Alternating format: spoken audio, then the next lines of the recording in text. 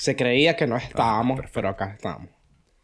Muchos decían Una que no vez estábamos. más, tanta gente dijo, ey, solo van a ser 45 capítulos. Tanta gente dijo eso. Sí. Todos mis amigos. Todo el mundo Y yo dijo les eso. preguntaba, verga, pero les preguntaba, ¿se pusieron de acuerdo para decir eso? 45 es un número muy específico. 50 quizás. Y dijeron, no, es que lo sentíamos. Sí, mano. Yo iba... ¿Sabes qué? Ahora que lo estoy pensando. Ajá. Ujú. No, dime. 45 capítulos. Y hemos faltado nada más. Solo hubo una semana que no hicimos. Hemos faltado como 3 capítulos. Nos hemos pelado como 3 capítulos. 3 capítulos. Sí. Déjame ver una cosa. La cooperativa en YouTube. Nos Ajá. hemos pelado 3 capítulos. Sí. Si nos pelamos 3 capítulos, son 3 semanas. Mano, estamos a punto de cumplir un año. El 10 de abril fue nuestro primer capítulo. Sí, es verdad. Estamos por cumplir el año, Qué ¿cierto? loco.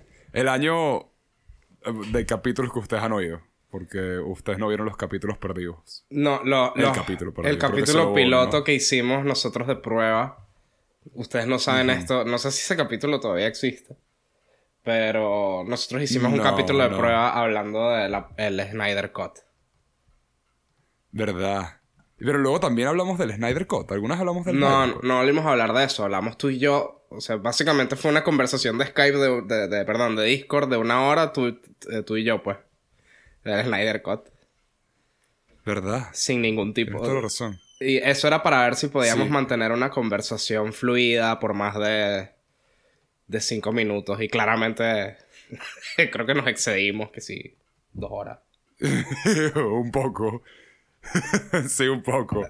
Buenos Así que- tiempos, cuando todavía no estamos nada más influenciados por el dinero. Ahora ganamos tanta plata con el podcast que yo creo que se perdió un poco sí. el encanto, ¿no? Sí. Cuando empezamos a tener sponsors, como que se empezó a ir todo al carajo.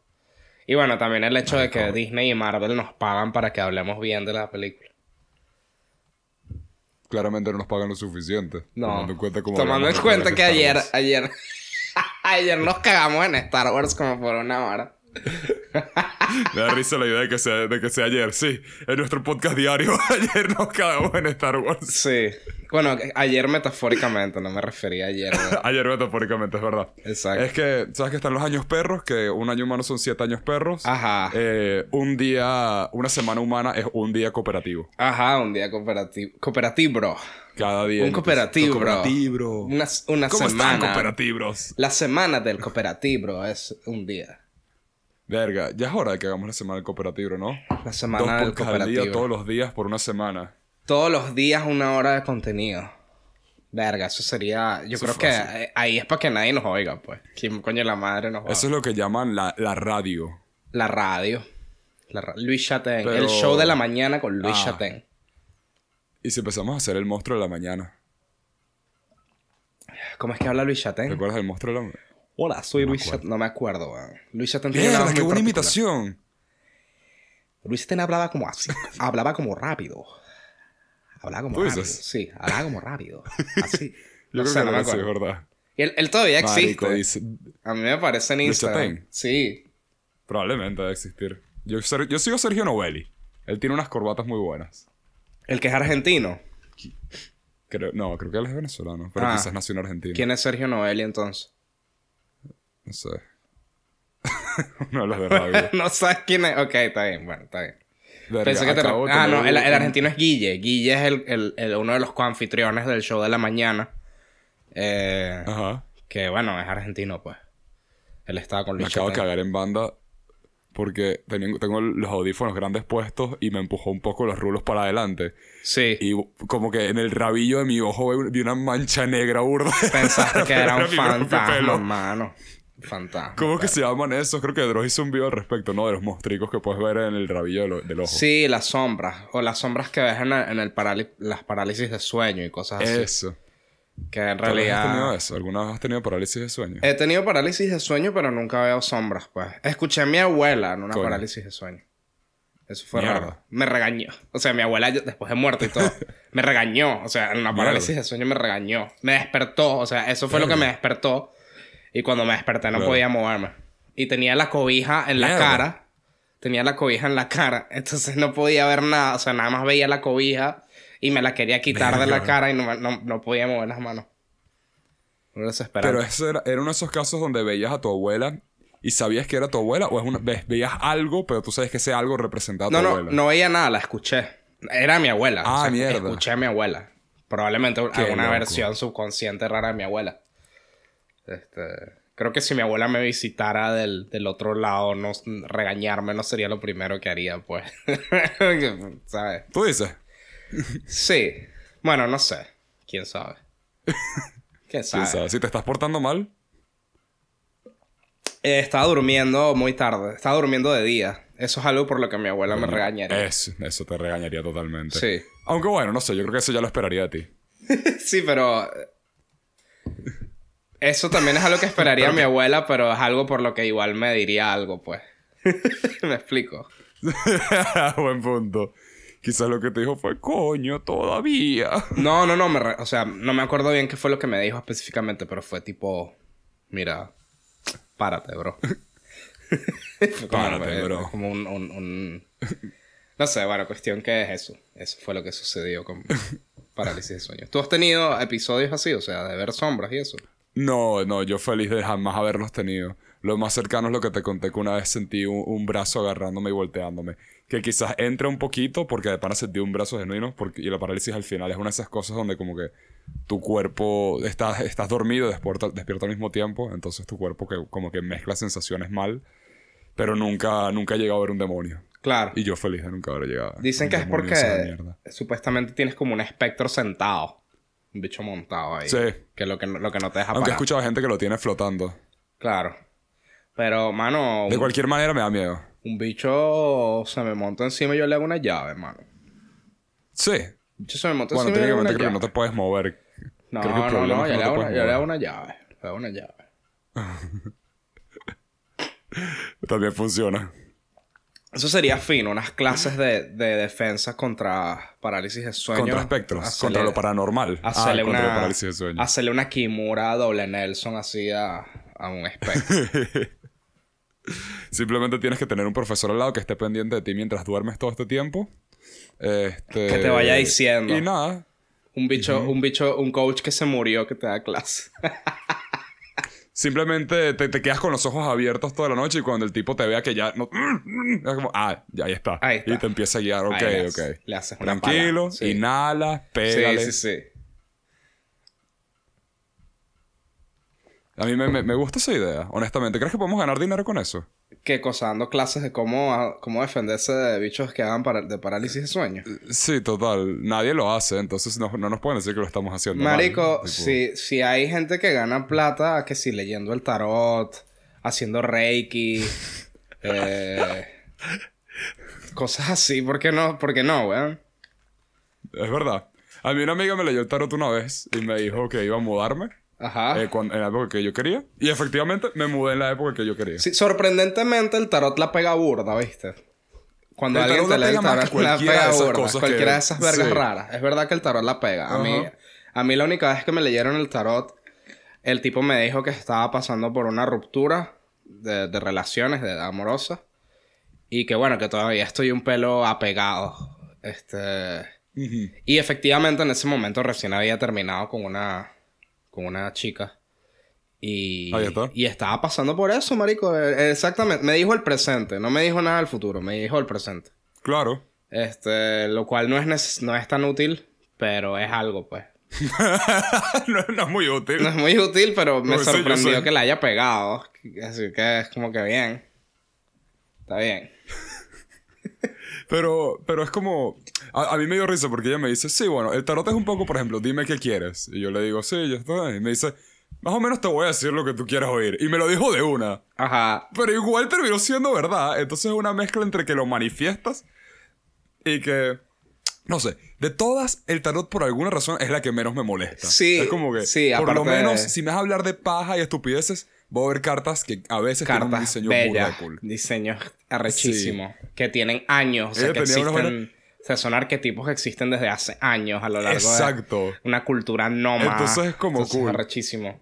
Pero... Y luego piensas, mierda, este es el de Yoyo. Y vainas así. Sí. Entonces... Exacto, sí. Entonces eso definitivamente ayuda, creo. Y también, yo me acuerdo hace poco que estaba viendo un stream en Facebook. Marico, en los grupos compraventa de Facebook hay gente burda rara haciendo transmisiones en vivo. Y había una tipa leyendo el tarot. Y tipo, si compartías el video, te decía, pues, le podías hacer una pregunta puntual y ella te respondía.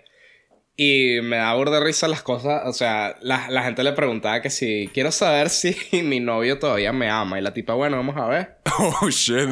No, corazón, no te ama. Y cosas así. Y es burda gracioso. Y después el carajito de la tipa salió y que, mami, ¿puedo jugar a la Play? No, hijo, no puedes, mañana. Mañana, anda a acostarte y tal. Como que era un ambiente muy cotidiano y o sea, me vacilé el stream. Era un stream entretenido. Si la vuelvo a ver, pues me encantaría que estuviera que sí en Twitch. Para poderla ver. A mí eso me gusta mucho. ¿Cómo es que se llama el director este de Drive? Nicholas Winding Refn. Nicholas Winding Refn, el que hizo Drive, sí. Sí, está loco. Alejandro Jodorowsky aparentemente una vez le leyó el tarot a él. Ajá. A la esposa. Y la esposa le dijo, te tienes que divorciar de él. No puedes seguir con este tipo. Tipo, eso fue lo que decían las cartas. Yo creo que cuando estás en una relación sí, y la cosa está bien, el tarot te va a decir que tienes que terminar. Eso es lo más constante que veo del tarot. Cuando estás bien te dice que tienes que terminar y si estás mal te dice tienen que volver. O sea, exacto, eso va a pasar contrario. Es tóxico, un poquito tóxico. No, definitivamente... Yo creo que la gente que tiene... Una persona que está muy pendiente de eso y hace que su vida sea gobernada por ese tipo de cosas es un poquito bandera roja, pues. Sí, totalmente. Totalmente. No, de nuevo, la más roja para mí es la... ¿Cómo es que se llama la mierda esa? Lectura de manos, el horóscopo, el reiki. El horóscopo. El horóscopo es la más fastidiosa. Numerología. La gente del horóscopo es normal. Numerología también es burda estúpida. Sí. Numerología... Es divertido hacerlo, pero... Porque yo hacía esas vainas para divertirme por mi cuenta. Yo también, yo todavía hago. Pero yo no sabía que se llamaba numerología. Simplemente me da risa ver las coincidencias. Sí, Pero hay gente que se lo toma en serio. Pero por lo menos es algo fino porque tú cuando la tipa te pregunta en qué año naciste y a qué hora naciste, ya tú sabes que tienes que guardar distancia, pues. Exacto. Pues claro. Coño de la madre. ¿Cuánta gente no me pregunta tan temprano en qué año, a qué hora nací? Claro. Y eso es una vera que ni yo sé. Una vera que yo no sé. Creo que nací como a las 11:30, una cosa así. No me acuerdo. Cada vez que lo hago tengo que preguntarle a mi mamá. No, sí. Creo que no sé yo. Exacto. Y es burda raro que mi mamá sepa. Como que yo creo que es algo que a mí se me olvidaría si fuese papá. Coño. Si fueras papá, sí. Pero si salió un ser humano de tu cuca, yo creo que te acuerdas de la hora. Te vas a acordar de la hora. Eso es verdad. Te vas a acordar de la hora. Es verdad. Yo creo que podría adivinar la hora más o menos de mi primer beso, tomando en cuenta lo que estaba haciendo y vainas así. Entonces, si puedo eso, definitivamente puedo recordar en qué momento salió una persona de mi cuca. Sí, eso es cierto. Eso es cierto. Tiene sentido lo que estás diciendo. Es verdad. Hay niveles. Bueno, depende. Si me cae bien mi hijo. Si no, que la ella que te caiga mal tu hijo. Y eso es una posibilidad. Es una posibilidad muy grande. Sí. El hijo es una persona y puede ser una persona de mierda. Si lo dejas estar burda en la computadora, existe un chance de que en unas semanas te empiece a caer mal. Literal. Tantos papás nos dicen que si tú eres mi hijo y yo te amo, no importa quién seas y te voy a querer muchísimo el resto de tu vida. Es como... Tú tuviste suerte que yo dentro de todo salí bien. Marico, porque hay muchos que pudieron ser una mierda y no lo fuimos. Sí, ¿sabes? sí. Como, sí, es verdad. Yo creo que las cosas cambiarían un poco si yo fuera una persona diferente. ¿Sabes? Es lo que digo. Sí, marico. Eso es verdad. Es verdad. Bienvenidos a la cooperativa, por suerte muchachos. soy un tipazo. Es un programa... ¡Cooperativos! Esto es un programa de... Ustedes saben lo que es este programa, pues. Es una vaina... Para la gente. Para el populu. Para el populu.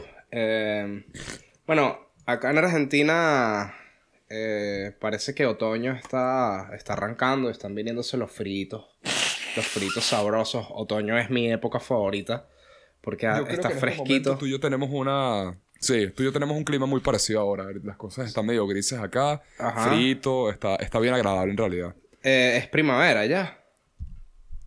Está empezando a llegar la primavera. Claro. Bueno, acá el otoño es una vaina que a la mañana está fresquito, marico, frío, de que hace frío. Y después el solcito así sabroso. Y está sequito, está rico. No sé si todavía es otoño. Yo no sé mucho, pero siento que está entrando. Pues ya el calor insoportable del verano ya se fue, pues. Dame un segundito. Dale.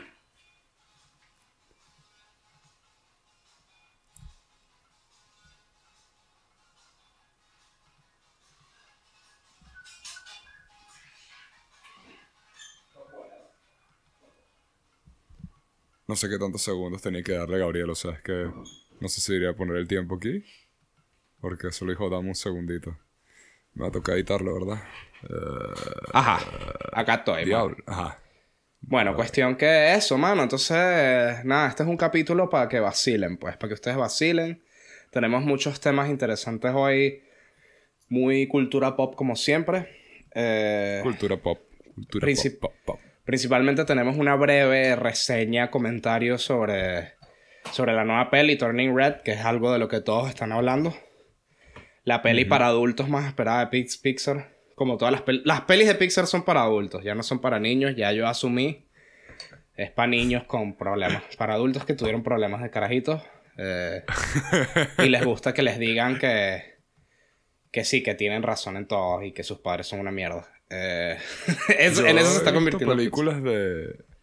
Yo sigo un par de podcasts donde los hosts tienen hijos y uno de ellos, el hijo, le gusta mucho Pixar todavía. Entonces, hasta ahí llega mi conversación con niños. Ah, bien, bien. Eso es algo que me da curiosidad. Le voy a preguntar a mi chama, que mi novia, que ella da clases a niños como de 8 o 9 años. Yo me pregunto qué pensarán ellos de las películas de Pixar. Me daría mucha curiosidad. Es que también es que los niños, no sé, hoy en día solo ven TikTok y porno. Entonces, ¿para qué Pixar le hace películas? No sé. Me imagino que deben ver todavía... O sea, no creo que sean muy distintos de nosotros cuando éramos chamos. O sea, espero que no. Puro TikTok y porno. Bueno, vamos a hablar de eso. Vamos a hablar de Hogwarts Legacy, que hicieron una presentación del juego de Hogwarts, de Harry Potter. Ese también es otro grupo de niños grandes. Este es un capítulo para niños grandes, weón, de pana. De pana que los niños ya no han crecido con... O sea, hay generaciones ya que no han crecido con Harry Potter. No, marico. Hay ya generaciones que no han crecido y los que lo ven son los puros, pues. Son gente que ya tienen 30 años. Exacto, porque si naciste en el 2010, hoy en día tienes 12 años, que era la edad que tenía yo cuando terminó Harry Potter, básicamente. Sí. Y la última película, ¿cuándo salió? ¿En el 2010, 2011? Sí, marico. No es una película de tu infancia. No. Harry Potter terminó, la película de Harry Potter terminó, yo ya estaba por graduarme. Sí. La última fue el 2011. La última de todas. Que yo me acuerdo... hay primos nuestros que son súper fans de Harry Potter. Y yo me acuerdo que ellos contaron que lloraron al final de la última película. Y a mí te juro que no me produjo casi ninguna emoción esa última película. Bueno, me siento un poco mal por ello. Pues o sea, los libros son finos. Una vez que para mí termina cuando te leíste los libros, ¿no? Cuando la película es una vaina... muy X. Coño, a mí las películas sí todavía me gustan mucho. Hay cosas que sí. No todas. Hay varias que sí están finas, pero no todas. O sea, las primeras dos... hace poco... Las primeras dos son excelentes. A mí me encantan las primeras dos de Harry Potter. ¿Quién es el que las hizo? Christopher Columbus. Chris Columbus. Y... después la 3... Yo sé que dicen que la 3 es la mejor, pero me parece un poquito tonta.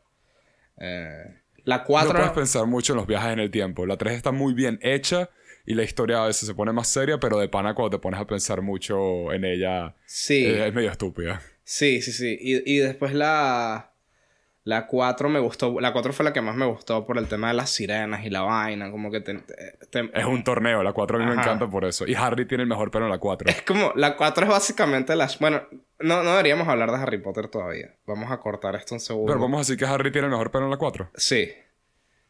Okay. Sí. Vamos a cortar un segundo y seguimos diciendo los temas. Me parece bien.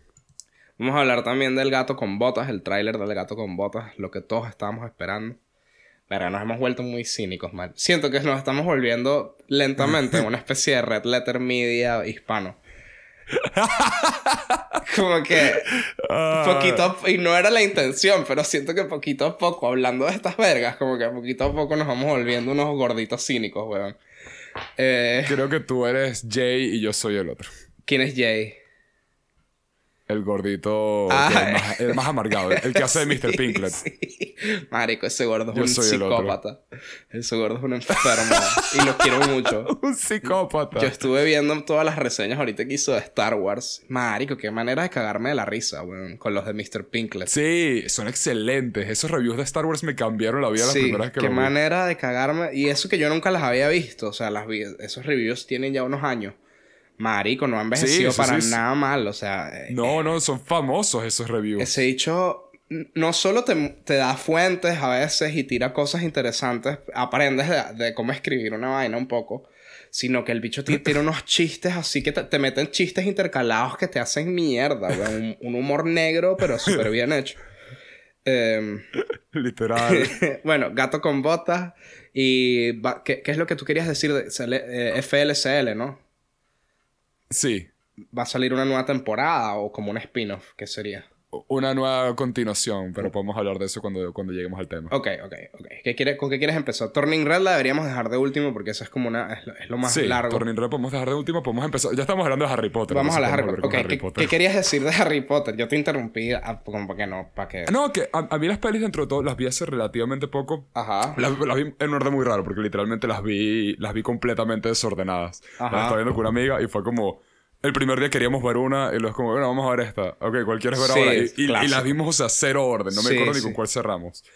Y me sorprendió lo mucho que me gustaron esas películas y más bien lo que tienen mucho más de cosas de verdad buenas que lo esperaban y cosas pequeñas, como incluso la cantidad de personajes secundarios o casi que terciarios y todo, que ves en Hogwarts a veces. Sí, definitivamente. Que tú piensas, lograron hacer... O sea, las pelis lograron hacer que Hogwarts se vea como un puto colegio. Sí.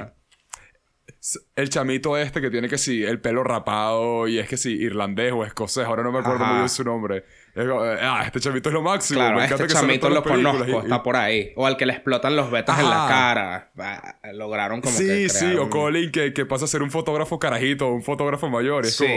Wow, todas estas cosas son detalles pequeños que me gustaron más de lo que esperaba porque de por sí se ayuda mucho que esas películas tengo burda de nostalgia porque me acuerdo demasiado de esas películas fácilmente y no son ni cerca de perfectas y los fans de Harry Potter es que provoca matarlos a todos con una pala pero a todos si sabes qué casa eres mereces paredón. Mira, así, listo. yo sé qué casa soy porque me obligaron a hacer el test. Mi novia me obligó a hacer el test. Y soy Hufflepuff. Soy Hufflepuff. Porque todos son Hufflepuff. Todos somos Hufflepuff o Ravenclaw. Porque la gente que es Gryffindor me caerían mal. Entonces no sería amigo de alguien que sea Gryffindor. Porque todos respondieron de manera que iban a caer a Gryffindor. Sí. Es que, mira, a mí me hicieron la pregunta y que si ves una puerta, ¿qué haces? O sea, tienes una puerta y tienes que pasar al otro lado. ¿Qué haces? ¿La abres? Sí. La pateas, manipulas a alguien para que la abra. Ahí está, es cuando hay ese tipo de respuestas es que me quiero matar. Entonces tú dices, la abres, porque es una puta puerta y las puertas tienen manillas. Entonces si la abres, eres Hufflepuff. Y eso es burda estúpido porque es una puerta, o sea... Lo primero que tienes que intentar es abrirla, ¿sabes? Como que ¿qué otra cosa puedes hacer? En tu día a día tú ves una puerta y la pateas. No, la abres. Y no vas a manipular a nadie. Exacto. Me encantaría ver a alguien que respondió el quiz de Harry Potter de qué casa eres. Quiero ver a esa persona tratando de manipular a alguien. Porque debe ser lo más... Sí. Es que es el cringe del bueno. Sí. Es muy difícil manipular a alguien a propósito. Es difícil. De pana. Yo no puedo. Yo me siento... O sea, yo trato de mentir y me siento mal, weón. Si no puedo mentir, es horrible. Es horrible. Y toda la gente que hace... Te aseguro, si en tu tiempo libre haces quizzes para ver qué casa Harry Potter eres... Porque te importa... Tú no manipulas a nadie. Ahora... Más bien... Probablemente tu novio te pega. Probablemente tu novio te pega. ¿Viste? Sí. Sí, marico, es probable que tu novio te pegue. La máxima manipulación que haces es que si tu novio no te pega actualmente, es que le trataste de quedarte con tu novio diciéndote, es que si te vas me voy a cortar. Esa era esa es la máxima manipulación que lograste. Tu máxima manipulación fue amenazarlo con que te vas a matar, pues. Literal. Entonces, felicidades, eres Slytherin. Tu máxima manipulación fue tener sexo duro con tu novio después de pelear por 1 hora. Y eso te hace Hufflepuff. ¿Tienes sexo después de pelear? Sí, Hufflepuff. Te ponen en Hufflepuff de una. Ay, chamo, qué fuerte. Ajá, bueno, Maldito este sea. es nuevo juego de Harry ¿Quieres Potter. hablar de juego? Este juego de Harry Potter es básicamente todo lo que esperaría un fan de Harry Potter. Incluso yo lo vi y me dije, verga, sí, o sea, verga, qué arrecho. Sí, totalmente. Ay, chamo, espérate, ¿qué pasó? Sonó un turún, ¿no? Como que se Sí, desconectara pero algo. se desconectó la grabación, espérate. Ah, ok. ¿Pero la grabación de Greg o de tu No, computadora? de Craig, del que nos graba. Mierda, me cagué. Ok. Craig, para los que no sepan, es nuestro tercer host. Sí, es un oso. Anfitrión, es un robot. Que graba. Él graba, él solo graba el beta. Bueno, cuestión que... Continúo. Es básicamente todo lo... Hay que dejar en claro también que nosotros dos somos mínimamente fans de Harry Potter, pues. O sea, yo crecí leyendo los libros. Genuinamente, me gustan todas las películas, incluso la primera de las Bestias Fantásticas. La segunda me aburrí a la mitad y dije, la sigo viendo mañana. Y ha pasado 1 año y medio. Sí, porque esas no cuentan. O sea, yo me leí todos los libros, me vi todas las películas, obviamente a lo largo del tiempo. De hecho, recientemente escuché varios audiolibros de Harry Potter porque son burda entretenidos. Bien buenos. Así casual, sí, los narra Stephen Fry. No, en español. Me lo escuché en español. Yo soy hispano, rey. Yo hablo inglés perfecto, pero yo soy hispano. Entonces me los escuché, pero casualmente, así y se los pasé a Kukian y también se los escuchó. Entonces hablábamos paja de la vaina, porque en nuestro día a día como que escuchándolo mientras hacemos vaina. Sí. Y de pana como un podcast. Sí, es como un libro podcast. burda de ligero. Es muy ligero, es súper ligero. Incluso los que supuestamente son más pesados, al final del día es un libro para chamos, pues. Y es súper entretenido. Está súper bien hecho para lo que es. Sí, exacto. Y bueno, me conozco el lore, todo. O sea, yo me conozco el lore de la vaina. Me conozco el lore. Entonces se ve que es el tipo de juego que de pana esperarías o sea, que esperaría un fan. O sea, que yo quiero ser un alumno en Hogwarts y el sombrero me dice qué casa soy y voy a clase y vaina. Así es como te lo pintan. Un juego de mundo abierto donde tú estás en Hogwarts. No te dicen casi más nada. Ahora, ¿qué pasa? Esto no es un gameplay completo, digamos. Te muestra pedacitos. Sí, es 14 minutos de gameplay, pero no es alguien jugando por 14 minutos. Te muestran por ahí los pedazos del juego que por ahí pueden ser los más llamativos. Y al final del día no vamos a saber con seguridad si este juego va a sentirse tan orgánico como te lo están pintando hasta que salga, pues. Voy a decir que prefiero que este sea el tráiler que muestren de una vez de gameplay a un tráiler de el mundo de Harry Potter y escenas ya renderizadas. Es como, ok, por lo menos esto me da una idea de qué tipo de juego es hasta cierto momento. Porque no me interesa ver a Harry Potter pero en 3D. Y muéstrame ya cómo es esta vaina. Yo sé cómo es el mundo de Harry Potter. No, y acá no está... Lo fino también es que se atrevieron a hacer una vaina donde hay profesores distintos. Porque eso está ambientado que si en los años 1800 y pico. Entonces es otro beta. Y...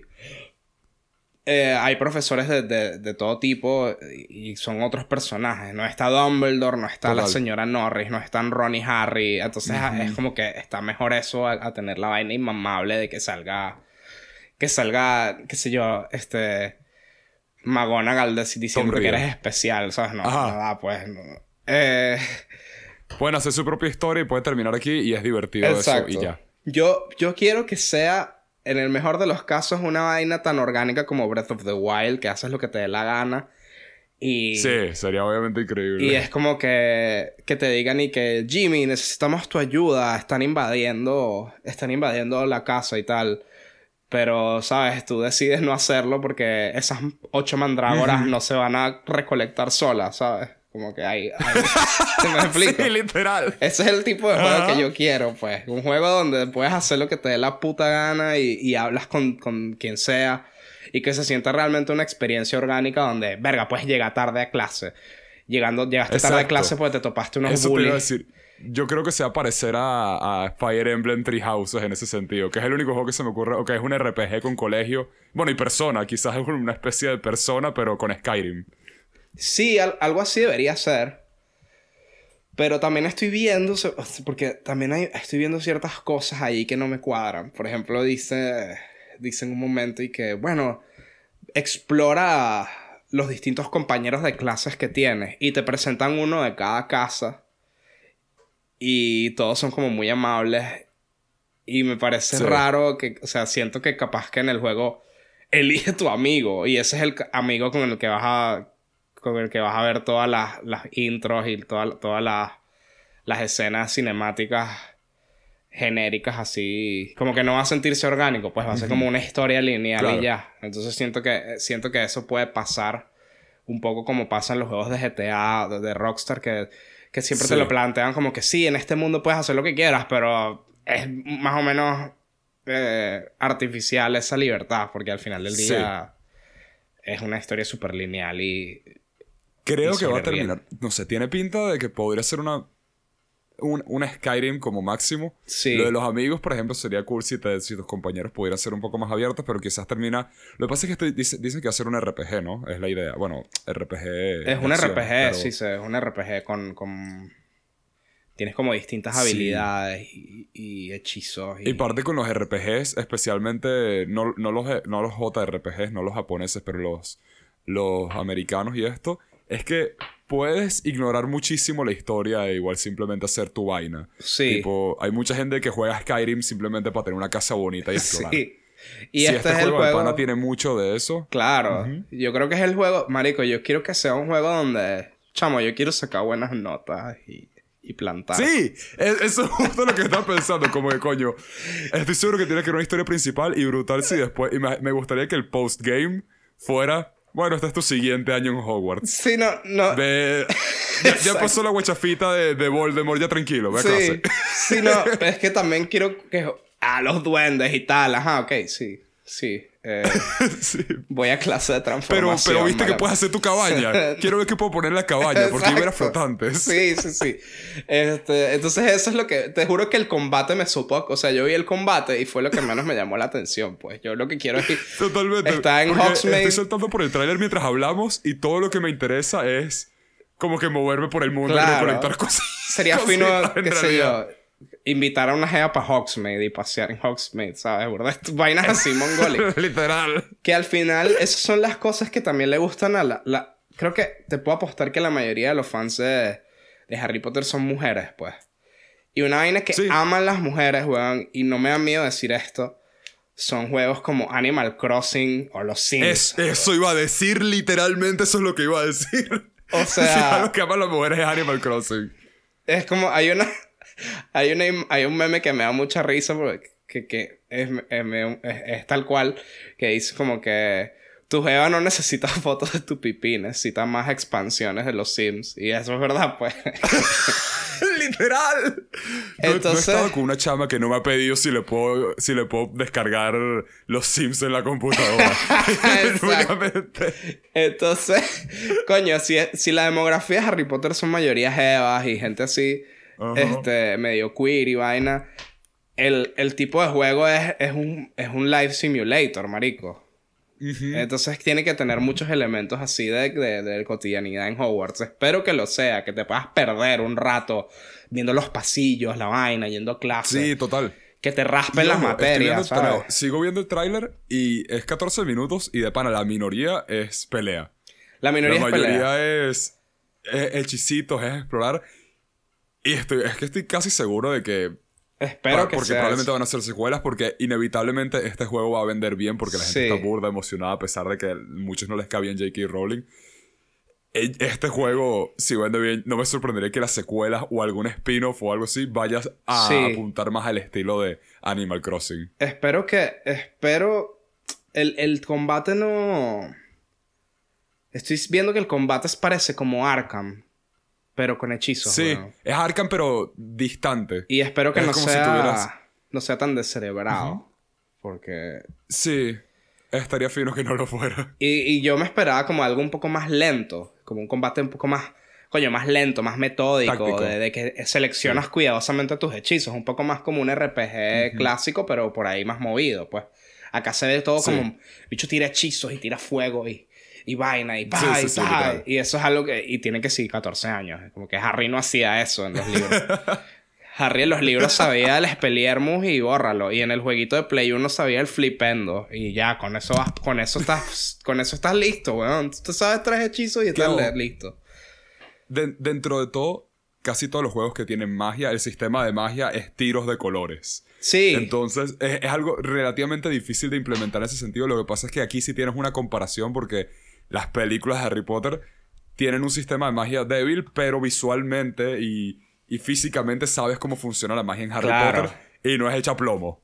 No es echar plomo, excepto por un par de escenas en la película que hay un poquito de echadera de plomo. En las películas... Pero son tan raras que cuando pasas cool. Sí, en las películas hay como un poquito más de... Son un poquito más descerebradas, pero en los libros está súper bien planteado que no es todo tan así de echar plomo, pues. O sea, exacto. Hay escenas donde se echan coñazos, tipo que...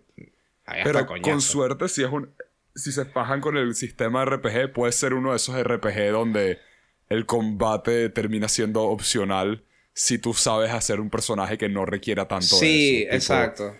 Muy buenos RPGs buenos usualmente te dejan también evadir este tipo de cosas y hacer más o menos lo que quieres. Sí, un buen RPG pulidísimo te permitiría a pasar el juego sin combatir. O sea, de hecho hay y ojo. Sí. No, dime. No, que vos, si cooperativos, si se han dado cuenta, estamos hablando muy bien de este juego. Sí, estamos hablando bien. Esto se ve mucho mejor de lo que esperaba. Porque sinceramente, mi interés llegaba con... un RPG de Harry Potter. Supongo que hoy en día no la van a cagar tanto. Pero luego lo ves como... Ok. Vamos a ver cómo es esta vaina. Pero claro. Mi jefe me va a pedir que lo descargue. Esto entonces, no es un beta inevitablemente voy a tener que verlo. Claro. Y el beta también es que... La gente sale corriendo a comprarlo. ¿no? Tienes que esperar a que salga. Porque es como Cyberpunk, pues. Cyberpunk también te lo planteaba como una vaina súper orgánica y al final fue cualquier cosa. Y esto tranquilamente podría ser un Cyberpunk. Es de Warner Games, ¿no? Sí. No es de Ubisoft. Antes creo que era de Ubisoft, Harry Potter. Sí, por un tiempo lo fue. Entonces, quizás eso es algo bueno. Bueno, ya es un paso adelante de los juegos de Harry Potter que tuvimos al final de la saga, que eran literalmente tiros de tercera persona. Sí. Y ya, pero con magia en vez de plomo. Sí, marico, eso es cierto. El Harry Potter 5... nunca llegué a jugarlo porque los trailers eran plomo. Sí, aunque el Harry Potter 5 intentaba hacer algo como esto, solo que siento que no tenía los recursos para hacerlo, o quizá no lo supieron hacer. Pero era un juego donde dabas vueltas por Hogwarts haciendo misiones secundarias. Y el combate era... El 4 también. El combate era saberte los hechizos. O sea, tenías que con la palanca, con el analógico derecho, tú tenías que hacer movimientos específicos para hacer los hechizos. Y eso es bastante acercado a lo que se supone que es el mundo de Harry Potter. O sea, ahí te sentirías como un puto mago. Fino. Acá, obviamente, lo están haciendo más fluido, pero... Y el 4 también era un buen juego, weón. El 4 era un juego en equipo donde tirabas hechizos y había muchas cosas que podías hacer, weón, en ese juego. Estaba bien fino. Sí, el 4 me acuerdo. Y los primeros dos son clásicos. Son clásicos. Importantísimos. Harry Potter 1 y 2 son clásicos. Si más también un jueguito de aventura... Coño, honestamente lo que deberían hacer es Harry Potter 1 y 2, pero con más exploración y más customización. Porque esos juegos... Tiene su vaina. Esos juegos son buenos, marico. Esos juegos se vacilan. Yo tengo buenos recuerdos de esos juegos. Probablemente si los juego ahora lo pasaría como en un día. Pero en su momento era un juego bien, bien grande y denso para mí. Cuando era chiquito. Hogwarts Legacy, chamo, tienes chance, ¿ok? Puede ser un cooperativo approved. ¿Ok?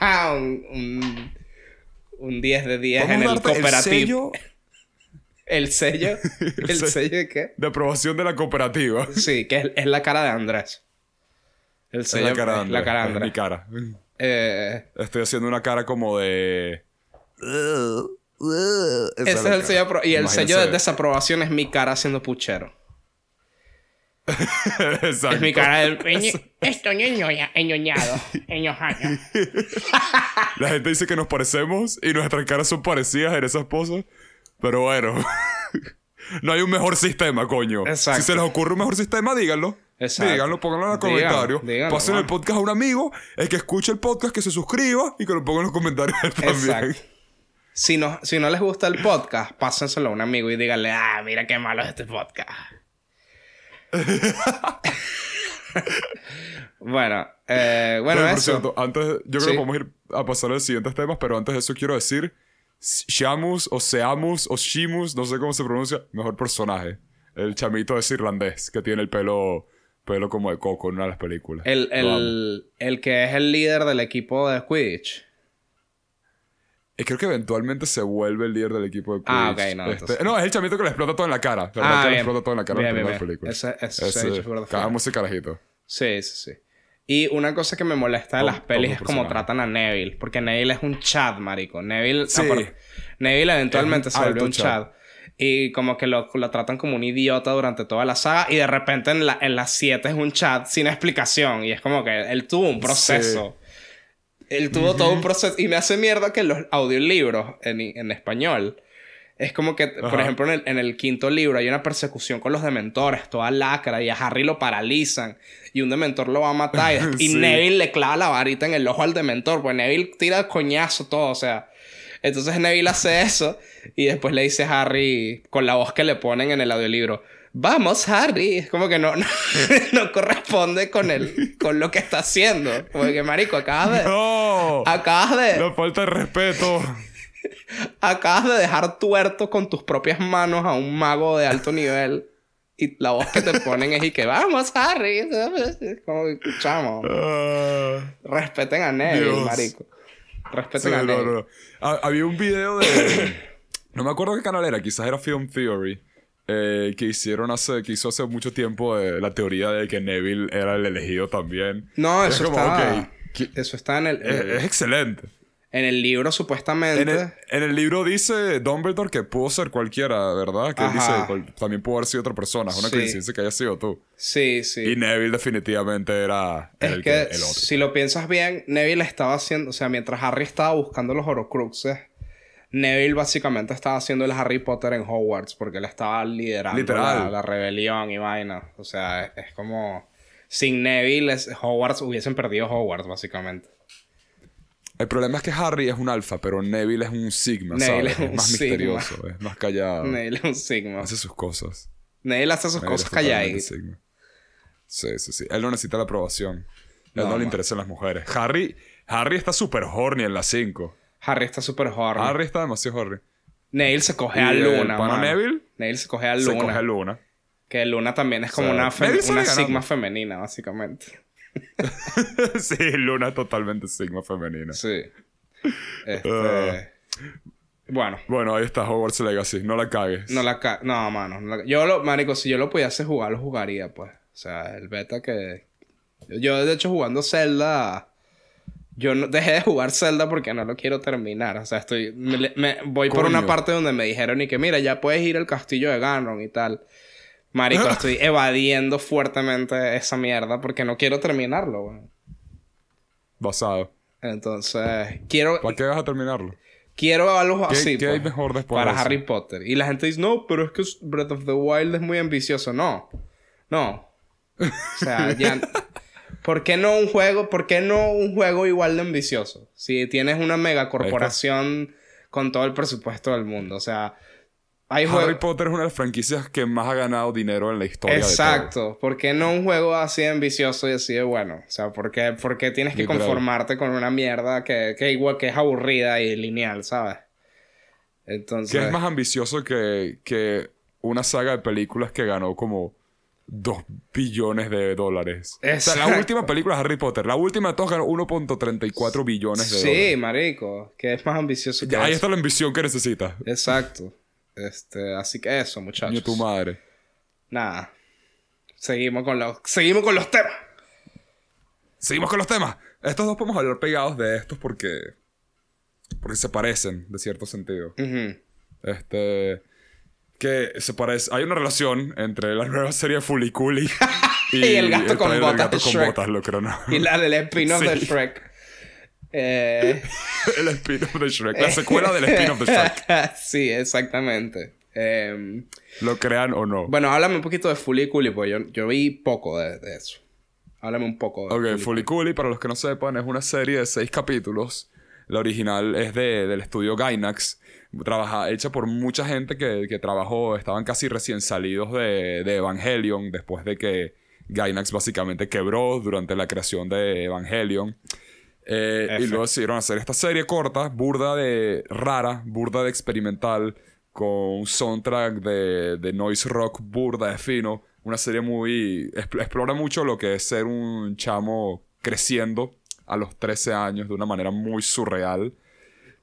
¿Sabes? El desarrollo personal, hormonal y sexual de este niño, pero convertido en peleas de robots y caos y aliens, con un pocotón de estilos de animación loquísimos y diferentes. Con comedia absurda también. Una trama prácticamente sin sentido, pero donde todo funciona muy bien. Una serie que es hasta difícil de entender, pero porque no necesitas que la entiendas. Es más como que la sientas.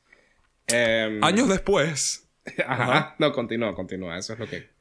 Es un clásico, o sea, es de las mejores series de mejores animes. Sí. Y años después, vino Dulce y me dijo, vamos a hacerle una secuela. Pues, vamos a hacerle 2 secuelas, una seguida de la otra. Ajá. Y tratando de hacer lo mismo, pero fallaron burda de mal, porque son mucho más feas, la animación es cualquier vaina, los personajes son cualquier vaina y... Fallaron. Gringoficaron mucho intento. Y de pana no funcionaron. A la gente en general no les gustó estas secuelas de Fuliculi o FLCL. Sí.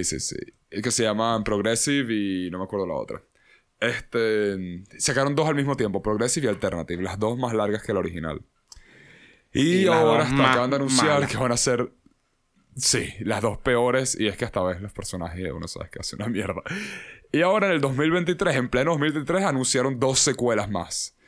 Fuliculi Grunge y Fuliculi Shoegaze. Estamos en 2022. Bueno de esta serie son los nombres. para el futuro, marico. Estamos en 2022. Mala mía, el 2022 lo anunciaron, el 2023 salen. Ah, está bien. Ahí está. Y... mostraron el trailer de la primera, que es Fuliculi Grunge. Ajá. Y es como más 3D. Es como la mezcla esta de 3D con 2D que tenemos hoy en día. Sí. Pero ya ves el tráiler y... Coño, es que... Más que nada, es que la vaina no es lo mismo. Y nunca va a ser lo mismo. No. Porque Fuliculi es una serie que hizo... yo te digo el nombre del director, que ahorita no me viene a la mente. Kazuya Tsurumaki. Hay vainas que se hacen con amor. Se ve muy mala, Hay vainas marico. que se hace porque... ¿Ah? Se ve muy mala. O sea, estoy viendo el tráiler y se ve muy mala, güey. Hay vainas que la gente hace porque tienen algo que contar. Sí. Y porque quieren experimentar y hacer vainas de cierta manera que no se habían hecho antes. Exacto. Y luego viene compañías que dijo, la gente creció con esto, vamos a dárselos de nuevo, pero sin... Es que lo único que queda genuinamente del Fuliculi original en estas versiones es el nombre. Es el hecho de que Fuliculi tiene a esta tipa como que pelea con un bajo, y es burda de culo ese concepto, y robots y adolescentes. Exacto. Pero no están hechos con la idea de vamos a hacer algo más porque tenemos una historia que contar. Vamos a más o menos recontar Fuliculi de nuevo. Claro. Porque ni siquiera es que son tan originales la misma mierda. Es literalmente la misma idea. Fuliculi nunca tuvo valor de franquicia. Es muy cool para 6 capítulos, pero no podría ser más que eso. Porque es una historia de para juventud, más. pues, de crecer. Uh-huh. ¿Cuánto puedes hacer? ¿Cuánto puedes explotar eso, sabes? Literal. Y es una serie tan rara que en un momento deja de haber animación y son paneles de manga moviéndose. En otro momento, en medio de una invasión alien, la vaina cambia a South Park. Y cuando digo South Park es que literalmente hacen los dibujos de South Park y están hablando los personajes de South Park en la serie. Es como que ¿qué coño estás viendo? Fuliculi es un trip muy raro. Sí. Son 6 capítulos Pero genuinamente yo los tuve que ver muy espaciados. Porque cada capítulo es demasiado. Es comedia japonesa, así que pueden pasar... Es comedia muy japonesa. 20 minutos de diálogo súper rápido. Que te pierdes los chistes porque es tan rápido que no puedes como que... Es una serie muy jodida de ver subtitulada. Porque los chistes son muy visuales también. Sí. Y tienes que ver los subtítulos volando para poder pasar al siguiente. Tipo... Sí. Es jodidísimo ver Fully Cooley, honestamente. Es como... Monogatari, si alguno ha visto Monogatari. Es como que también... Monogatari. De lo poco que vi también como que encasilla muy bien ese sentimiento de estar triste y quesudo que tiene la adolescencia. Sí. Y... El carajito está confundido, está quesudo, está triste, está empezando a darse cuenta que su papá también es quesudo y triste y le da una arrechera gigante de eso. Es muy interesante Fully Cooley, pero es fuerte Fully Cooley. O sea, es una serie con mucha tristeza. Es un carajito que se enamora de una chama mayor. Obviamente. Es fuerte. Siempre pasa. Y también... No sé, es verdad lo que dices y supongo que es como si alguien hiciera de repente una secuela de... Oyasumi Pum Pum, ¿sabes? Oyasumi Pum Pum, Retribution. Pero además... Es además como si alguien que no fuera el creador original, no fuera Isai Anao, creo que se llama, viniera e hiciera una secuela de Oyasumi Pum Pum. Es como, ¿qué coño estás pensando? Claro, sobre el tatarabuelo Oyasumi Pum Pum, o sea, algo así, una precuela. Sí, no, en este caso más bien una secuela es lo que pasó después con... En este caso agarrarías a Dios de Pum Pum y vamos a ponerlo en otro niño triste. En otro niño triste. Y vamos a contar una historia muy similar pero peor. Sí. Exacto, algo así. Y no es como por decirte, porque también, por ejemplo, una vaina que ordeñaron hasta la muerte fue Evangelion. Pero mínimo podrías decir que Evangelion, por lo menos el carajo realmente nunca estuvo satisfecho con su vaina y lo hizo 1000 veces hasta que le gustó. ¿Sabes? Y la misma serie, especialmente con la última película, explora esas ideas. Claro. Tipo, él hizo esos remakes y el primer remake es un remake idéntico de los primeros capítulos. Sí. Pero ya para el segundo y el tercero está explorando, verga, ¿qué coño estoy haciendo? Y el último fue literalmente el tipo diciendo... Voy a cerrar esto genuinamente por fin. Hasta la actriz de voz de Asuka me parece muy bonito que ella dijo que la persona que dirigió esa película no es la misma que dirigió la serie original. Y dijo, esta es una película que él puede ser ahora como la persona que es, porque ha cambiado tanto. Y ese es un tipo que famosamente o infamemente era difícil de lidiar con él como persona, aparentemente. Claro. Pero es como un crecimiento personal. Esto es Adult Swim en Estados Unidos, porque Fully Cooley pegó un poco en Adult Swim en su época. En Toonami dijo, vamos a financiar una secuela que nadie pidió. Exacto. Así es, chicos. Viene Cowboy Bebop 2. Cowboy Bebop 2. Spike no estaba muerto. No. Sale Spike vivo. Sale Spike vivo diciendo bang. Y el tráiler. Ese es el teaser de Cowboy Bebop 2. Nos vimos, Space Cowboys. Nos vemos de nuevo, Space Cowboy. Space Cowboy. ¿Les gustó One Piece? Bueno, es el 2045. Han pasado 3 años desde que terminó One Piece. Venga, ¡tú, Piece! No, por favor, no. Nadie pidió esto. Otra vez no. Ay, chamo. Esto para mí da las mismas vibras de los remakes de Netflix de estas series y películas. O secuelas, más bien, en este caso. Pero creo que la gente le da más pase porque Netflix casi siempre cuando hace este tipo de cosas es live action. Sí, y esta vez es animado. Sí. Entonces le da más oportunidad, pero es que es esencialmente lo mismo. O sea, esto no tenía que existir. No, claramente no. Claramente supongo no. que ahora existe. Y bueno, supongo que... A ver, los japoneses por ahí son parecidos a los gringos en el sentido de que explotan las franquicias. Sí, cabe destacar. Ningún anime es sagrado. O sea, me gusta Evangelion, pero hay una propaganda de Gendo afeitándose la barba con una afeitadora. Claro. O sea, no es sagrado ni mucho más ni mucho menos. Y hay parques que tienen los robots de Evangelion y las vainas. Pero mínimamente los japoneses suelen quizá darle como cierta coherencia a veces a las cosas, pues. O sea... Sí. No sé. Y hay cosas que terminan, pues. Hay cosas que de pana se respetan en las vainas de los japoneses. Sí. Y por ahí los gringos no tienen esa misma manera de concebir su arte, por más que O sea, Star Wars es un ejemplo, pues. Star Wars ya es algo que Sí. probablemente los japoneses hubiesen terminado Star Wars. Y coño, qué sé yo, capaz que 5 años después sale un spin-off de Star Wars. Está bien, un spin-off de Star Wars. Y ya, está ahí. Como pasa con Gundam. O sea, cada tanto sale algo de Gundam, Exacto. pero no es algo que... No es que Gundam sigue y sigue y sigue y sigue, como... ¿Me explico? Exacto, no es como que hicieras la secuela de la nada del primer Gundam, donde seguro, no la he visto todavía completa, pero asumo que todo el mundo termina muerto. ¿Sabes? No sé, es que no sé cuál es la obsesión de esto. Y me sorprende también un poco viniendo de Adult Swim, porque si bien la cagaron con esas dos, el tipo el encargado de Adult Swim, que lo sigo en Twitter, él estaba hablando de eso una vez que sí, y dijo como en broma, y sabes, yo fui el imbécil que decidió hacer una secuela de Fully Cooley. Tipo, el carajo como que admitiendo de sí, esto fue un mal plan. Supongo que él ya no se encarga del greenlight de ese tipo de cosas, porque me sorprende que haya dicho voy a intentarlo de nuevo después de la cantidad de odio que recibió. Bueno, igual... Pero además me sorprende que venga en este momento, como también están, por ejemplo, trabajando en la serie de Uzumaki, que se ve de puta madre. de puta madre. Y está hecho de una manera, la gente que está involucrada me da todas las vibras de, ok, aquí sí querían hacer esto. Sí. Porque para es un manga que... una adaptación bien... No hay adaptaciones de verdad buenas de Junji Ito. Ya de por sí eso es una cosa. Y quizás sí es un reto ver cómo vamos a adaptar esto bien. Pero esta van a ser la 4ª y 5ª secuela de Fully Cooley. O sea... Sí. Después de 2 que no funcionaron. Bueno, hechas literalmente por el mismo estudio de la misma manera. O sea, tengo 2 cosas... No veo como alguien dijo, esta vez sí. El tema también es que... una empresa tiene varias personas y hay distintas mentes, pues. Hay cosas creativas y genuinas que salen y hay cosas que no, pues. Sí. Y otra cosa también eso de los tweets. Ten en cuenta que también ahora está de moda ser autoconsciente y cínico. Y, hice esto. Pero eso no cambia que eres un huevón y ya, pues. O sea, tú puedes ser un huevón autoconsciente y listo. O sea, hacer chistes de... Eso también es verdad. O sea, y también está este tema de que cuando... estás al tanto de algo, eso no lo redime necesariamente o no hace que deje de existir. Como que igual, si eres el huevón, o sea, realmente si eres el huevón que le dio luz verde a una secuela de Fully Cooley. Por más que lo estés diciendo ahora de chiste, no deja de ser una realidad. Como que sí, está bien.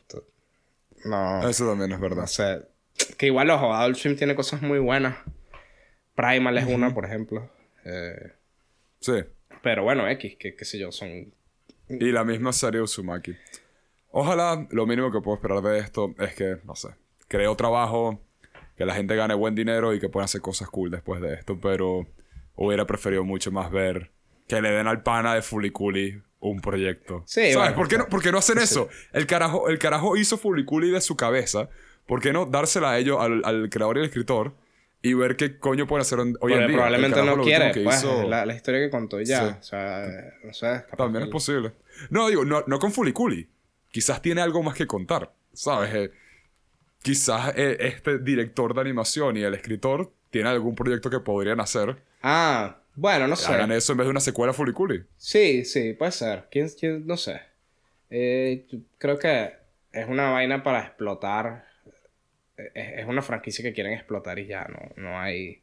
Es más fácil vender Fully Cooley que del creador de Fully Cooley. Ahí está Dragon Prince, por ejemplo. Sí. Dragon Prince es del escritor de Avatar. Dragon Prince es de uno de los creadores de Avatar, que era el creador más importante de Avatar porque es el que le dio la consistencia a Avatar, la primera Avatar. Y nadie le para bola a esa serie. Está bastante buena, pues. Tiene bastante encanto. Y tú ves Korra, todo el mundo ve Korra, y te das cuenta que Korra es una mierda en realidad. Tiene cosas que no sirven para nada, pero todo el mundo... Hay muchos fans de Korra, pues. Y es porque empezó siendo la secuela de Avatar. Y es lo mismo con Star Wars. Star Wars es una puta mierda. Las nuevas secuelas de Star Wars. Pero igual la gente sigue consumiendo esa vaina, pues sigue siendo real. Y esta verga la gente la va a ver. Al final la franquicia va a vender más siempre. Esta verga igual la gente la va a ver y van a salir reseñas y vainas. Y la gente la ve, pues, o sea, qué sé yo. Es más fácil. Es mucho más fácil comercialmente. Y es una lástima, pero es así. Se preguntarán entonces qué tiene esto en común con la película del gato con botas. No solo mucho de eso, sino que la animación del gato con botas se ve medio similar a esta. Sí, se ve similar. Pero se ve mejor al gato con botas, sinceramente. Y también es una franquicia siendo ordeñada también. Ajá. ¿Tú viste El gato con botas? ¿Tú viste la peli? Sí, no es mala. Es una peli de asalto, Eso he escuchado. básicamente. Pero en un mundo de fantasía. Ya se escucha que no está mal. No está mal. Es gracioso. Es mejor que las secuelas de Shrek. O sea, es mejor que Shrek 3 Mejor y que 4. las secuelas después de Shrek 2. Exacto. Es mejor. Pero, no sé. Es muy... Es X, pues. Tampoco es que, verga, que el gato con botas me marcó. No. O sea, es una peli entretenida. Por ahí está fino. Algunas cosas están finas, pero... Lo convierten todo como en... Parece un fanfiction de acción de vainas de cuentos de hadas. Pues es raro. Me imagino. Es raro. Por ejemplo, está que si... Pero ya se me olvidó. Creo que son Hansel y Gretel. Que son como unos malandros, básicamente. Y es que, bueno... Sí, qué sé yo. No sé. Es raro. El monstruo... La animación de esta peli se ve bella. El monstruo con el que pelea el gato con botas en el tráiler parece un boss de Dark Souls, weón. Eso me pareció súper raro. Como que no es el tipo de cosa que yo me imagino en una peli... En una precuela de Shrek, ¿sabes? Una escena de acción así, toda trancada. Me encanta, pero es verdad. No sé, marico. El concepto me gusta de que el gato se murió como 8 veces y que le queda una vida y no sé cuál es la trama, o sea, qué va a pasar después de eso, que él quiere... No le pone nada, no le pone mucho. Pero Quiere estamos viendo la recuperarla. animación y Quiere recuperarla. creo que sí. Pero al mismo tiempo no me sé demasiado el lore del gato con botas. Entonces no estaba muy preocupado por eso. Más como que quería... No sé, es que salté por el trailer y digo, mierda, esto se ve medio bello. Y luego lo vi sin sonido. Entonces también le cagué un poco. También es que el tema es que se supone que Shrek era Shrek que existía en un mundo donde hay puros personajes de cuentos. Tú ves a un personaje de un cuento y ya asumes de dónde viene y cuál es su historia. Y hay como una satirización de la vaina. Pero cuando agarras a un personaje de un cuento y le creas una precuela, como que arruinas un poco el concepto de lo que es Shrek, pues. Claro. El gato con botas era gracioso que el gato fuese un mercenario cuando conoces el cuento del gato con botas. ¿Me explico? Que es un manipulador y vaina, que se vuelve, creo que... Se vuelve como rey prácticamente manipulando gente, pues. Y es como que es burda de gracioso que ese sea mercenario, ¿me entiendes? Él es de los que manipularía a alguien para que abra la puerta por él. Exacto, él sería Slytherin, pues. A él su novia no le pegaría, básicamente. Exactamente. Sí. Entonces, no sé. Ok, debe ser entretenida esta peli. La animación se ve como 2D, 3D. Como estás diciendo tú. Parece como... Es como... No sé si eso lo hacen desde el renderizado o si le puedes dar esa textura. Pero se ve fino, pues. Parece Into the Spider-Verse, pero con gatos. Sí. Una parte de mí tiene miedo que lo que la gente entendió de Into the Spider-Verse, si bien que parece que los animadores se están divirtiendo con esto y creo que me recuerda a Arcane, es que, bueno, Spider-Man mezcló 2D con 3D, entonces eso es lo que vamos a hacer de en adelante, Esto señores. es lo que necesita esta Es precuela de como, por favor, Shrek. Sí. ¿Es una precuela? Es una precuela. Es una precuela, no es una secuela. Me da más risa eso. Sí. Entonces, no sé, qué sé yo. Es raro. No es algo que necesariamente... Me da igual, honestamente. Y de hecho... Sí. Sinceramente, esta no creo que la vaya a ver. Cuando tú ves los trendings de películas en YouTube, ni siquiera está ahí. Uno esperaría que eso esté, pues. Porque YouTube como es que... YouTube seguramente les da ese estatus, pues. Es como... Es raro, sí, marico. porque es que Shrek es un meme hoy en día. Sí. Y la gente ama Shrek y tal. Pero nadie habla del gato con botas cuando hablan de Shrek. Entonces, como... Si bien me alegra que no hayan decidido vamos a hacer Shrek 5. Es raro que no hicieron Shrek 5 en vez de esto, ¿sabes? Exacto, como, es raro. El gato con botas de nuevo, de pana. Estoy más emocionado por Shrek Retold 2. 2. Que por el gato con botas en la película 2. ¿Sabes? Es raro. Totalmente. Es muy raro. Pero bueno, quién sabe. Se ve como una peli entretenida y ligera. Sí. Quizás para niños está bien. Y hey, esto es DreamWorks, ¿no? Sí, creo que sí. DreamWorks DreamWorks de la nada se saca unas películas que te cagas encima de lo buenas que son. Sí, DreamWorks. Mira, sí, una película que se llama Kung Fu Panda puede ser tan buena, o Cómo entrenar a tu dragón. Sí, sin duda. Parece que lo intentaron. Kung Fu Panda es verdad, esas dos sagas son bastante buenas. La 3 es una puta mierda, pero las primeras No he dos son visto la buenas. 3. La 3 no es muy buena. Ah, bueno, pero será hay una serie del gato con botas también. ¿En serio? Sí, en Netflix, creo. Verga, o sea, la ordeñaron feo. Pero hace un tiempo. Lo que me hace pensar, ok, quizás a los carajitos sí les gusta el gato con botas. Coño, pero es que incluso con eso, ¿hace cuánto salió la película? O sea, es medio verga. La película del gato con botas en verdad hizo una buena cantidad de plata. Más que la primera Shrek. Que no sé, no es decir mucho. Shrek 2 hizo casi $1 billón. Olvídalo. El gato con botas es una decisión muy raro que hayan decidido hacer una peli de gato con botas y la secuela de eso. Es raro, ¿Pero es raro. También hay que fijarse también el seguimiento que tiene. No puedes dejarte llevar nada más por los números de taquilla. Si tuvo éxito capaz en la tele, en la sí, DVD. eso es lo otro común. Eso también pasa, pues. Hay muchas pelis buenas. Solo, claro, no es... El Gigante de Hierro, por ejemplo, es una peli que nosotros veíamos. Todos la conocían. Es verdad. Pero la peli fue un fracaso de taquilla. Un fracaso. Sí, tienes toda la razón. Y bueno, ahora con las plataformas de streaming ya la taquilla es lo menos importante. Bueno, no sé si es lo menos importante, pero ya claramente no es tan importante como antes, pues. Sí, es verdad. Así que nada, muchachos, Gato con Botas, vayan a verla en cines. Gato con Botas 2. ¿Sabías que Vamos, Antonio furros. Banderas es el Gato con Botas? Eso está fino. Mierda, Antonio Banderas. En español y en inglés, perro. Verga. Sí, bro. ¿Sabías que en Coco Gael García Bernal también es el Coco? Verga, en serio, bro. Gael García Sí, Bernal, sí. el protagonista de Amores Perros. GGB. Verga, qué loco. ¿Quién pensaría que alguien que hace un papel de alguien que pone a su perro a pelear después hace personaje de Pixar? Esa es la conexión que yo quiero hacer cuando estoy viendo películas de Pixar. Películas infantiles. Un bicho que... Estabas viendo Coco y dijo, coño, pero este tipo puso su perro a pelear. No le tengo Ajá, mucha lástima. para cogerse a la novia de su hermano, a la esposa de su hermano. Ey, a todos nos ha pasado. A todos, no, todos hemos estado en esa situación. Todos hemos estado en esa Peliculón, Amores Perros. situación. Sí. La conclusión de esto es vean Amores Perros. La conclusión de esto es vean Amores Perros y escúchense el primer disco de Control Machete. No, el segundo disco de Control Machete. Artillería El pesada. Artillería Y si pesada. pueden también, Ajá. vean Y tu mamá también. Otro peliculón. Ah, yo no la vi. Yo no la vi ni tu mamá también. Muy buena, muy Vi buena. a tu mamá. A tu mamá Viendo- sí la vi. Ah, muy raro que digas eso. Titi. Es mi tía. Política. ¡No! Política, hay que dejar eso claro. Bueno, continuamos. Ok. Continuamos. Vamos Continuamos. con el... No, ok, vamos con la vaina final. Ajá. No es la vaina final. Ah, no, sí es la vaina. Qué loco, bro. Qué rápido pasa Sí, el no, bueno, que tiempo, tenemos hermano. 1 hora y pico hablando. Es verdad, hermano.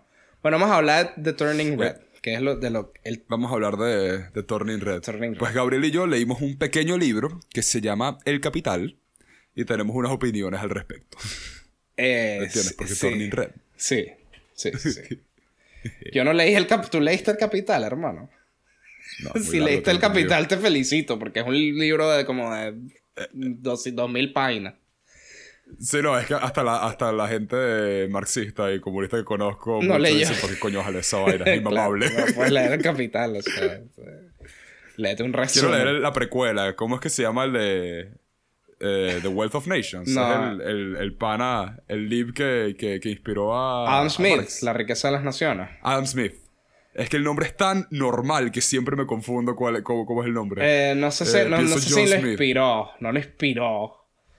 Es más como No, o sea, que... El Capital creo que es una respuesta No. a ese libro, ¿no? El Capital, digamos que toma la teoría de valor de Adam Smith. De esta idea de que... Exacto. De que el valor de las cosas parte del trabajo invertido en esa cosa. Que es una vaina súper estúpida. Pero bueno, X, vamos a hablar de otra cosa que es la peli de pizza. No, yo no voy a hablar de la teoría de valor marxista ni de la de Adam Smith.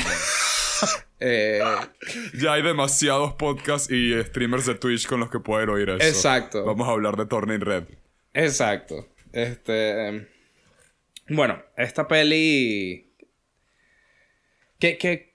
Dime qué opinas tú de esta peli. Tipo, abre tú esto, porque yo... De la manera más rápida voy a introducir rápidamente la película. Es sobre una niña china que vive en Toronto en el año 2002. Me tomó un rato darme cuenta como que esto no es en el presente, ¿verdad? Yo no me había dado cuenta hasta que hasta que, no sé, la terminé de ver. Yo lo sospeché cuando le dan un disco en físico y se emocionó mucho y que la banda era como Backstreet Boys y yo como, esto no es muy moderno. Sí, y luego literal un calendario que dice 2002. Y yo como soy de esa época, como que no lo registré, la vi como una peli del presente, súper raro. Y normalmente las comiquitas... Ninguna niña se emocionaría de tener un CD físico, ¿qué carajo? Exacto, y normalmente las comiquitas como que a veces son anacrónicas, pues, a veces gente que tiene tocadiscos. Total. Entonces como que no lo registré. Sí, exacto. Fue muy raro eso. Bueno. Total. Es sobre una niña que se convierte en un panda y esencialmente es una metáfora para... un panda rojo gigante. Es una metáfora para crecer. Y la mamá es asiática y, ¿sabes? Una de esas mamás asiáticas de... Entonces ella... ¡No!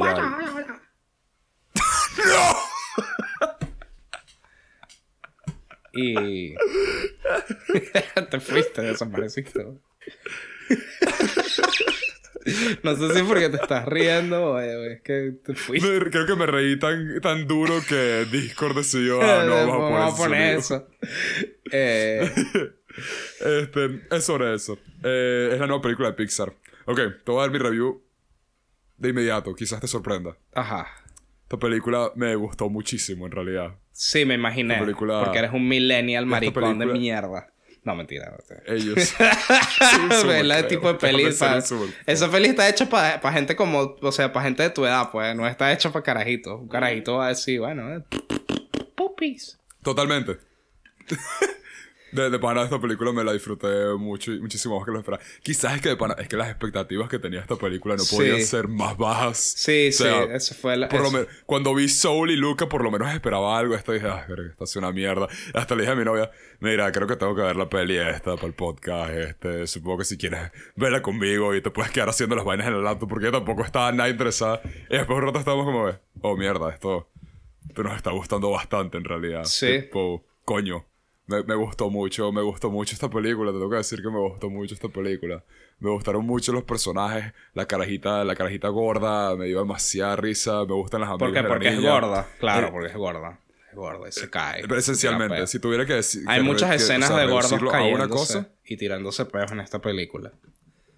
Y esas son, por lo menos, dos de mis cosas favoritas en general. Ajá. Porque ya hoy en día no hay mucho que te deja señalar a algo y reírte. Sí. Es que cuando veo a un gordo cayéndose, es una mierda como que, verga, ¿qué pasa? Y lo señalo. Honestamente, es algo que si yo veo en una película no me río, pero si lo veo en la vida real, yo creo que me cago, o sea, me meo encima, pues. Si yo veo a un gordo... que cualquier persona que se caiga y se tira un peo me va a partir de la risa. Si yo veo un obeso mórbido cayéndose y se tira un peo, en el momento que su culo impacta el piso, yo creo que me muero, weón. Creo que o sea... Sí. Yo me voy a tener que ir del lugar porque me voy a cagar de la risa. Pero si lo veo en una película no me daría risa. Que si un gordo que se cae, se tira un peo y sale humo verde, eso no me daría risa. El humo verde es la vaina más asquerosa del mundo. Totalmente, marico. Sí. Pero bueno. Pero sí, la película, no sé, marico, me la disfruté mucho. Me gustan los personajes, me parecieron muy entrañables. Sí. Me gustó la relación con la mamá. La mamá me dio burda de risa. Me gustó mucho la animación de la película. Sí. Más en esta que en las últimas dos de Pixar. Y tiene la misma cosa de la razón por la que me terminó gustando Luca más que Soul. Es que es una película que me parece que intenta menos cosas grandes. Sí, es Slice of Life. Ajá, es más Slice of Life. Y me parece que últimamente Disney es mejor haciendo esas a cuando apuntan con algo más profundo y terminan como fallando. No, esta peli en realidad es Slice of Life, pero es toda moralista y eso es por ahí lo que me está ladillando de estas películas. Hay como una nueva ola de Pixar de hacer películas moralistas para preadolescentes. ¿Moralista en qué sentido te pareció? De darte el mensaje de que de los papás y la vaina, de que tu mamá te reprime y tal, y tienes que ser tú mismo y vaina. Eso claramente es moralista. Bueno, pero lo mismo pasa con Encanto. Es un mensaje medio clásico. En parte es clásico, pero la manera en que lo están llevando es más moderno. Y por ahí... No sé, ¿cuántas pelis has visto que tengan de esa misma manera? O sea, mencióname 4 películas así. Tienes que ser como quieren tus padres. No, o sea, de que la mamá o sea, le impone algo al hijo y el hijo se revela. Pero en ese contexto de la pubertad y que hay una metáfora de la pubertad. Literalmente la última película de Pixar. Bueno, creo. Encanto. Nunca, no sé si vino antes que Encanto, Soul. claro, Encanto. Sí, no, Encanto. Pero fíjate Luca, que es la pelis étnicas, pues. Pelis étnicas. Sí. Es raro, weón. Hay algo... O sea, la peli me gustó. Y por lo que tú dices, son cosas que en realidad... El diseño de los personajes, la animación y esas cosas son cosas que Pixar tiene súper cubierta. Pixar es una escuela prácticamente, no solo de animación, sino de estructura de guión. O sea, ellos ya saben cómo hacer la vaina, saben cómo estructurarlo donde tú vas a llorar en esta parte, te vas a reír en esta parte. O sea, la parte de control emocional que tiene Pixar está casi siempre funciona. Incluso la peli más basura de Pixar. Total. Es muy raro ver una peli de Pixar que no tenga algo bueno en ese sentido. O sea, es una fórmula que ellos tienen. No sé si es algo que puedes directamente leer por ahí. Pero claramente hay una estructura que ellos tienen una manera de estructurar las cosas que queda todo así. Entonces ahí en ese sentido... Eso es literalmente verdad. Hay cosas que no tienen mucho sentido en esa peli. Y el mensaje no me gusta mucho, weón. Y superficialmente se ve que es como un buen mensaje.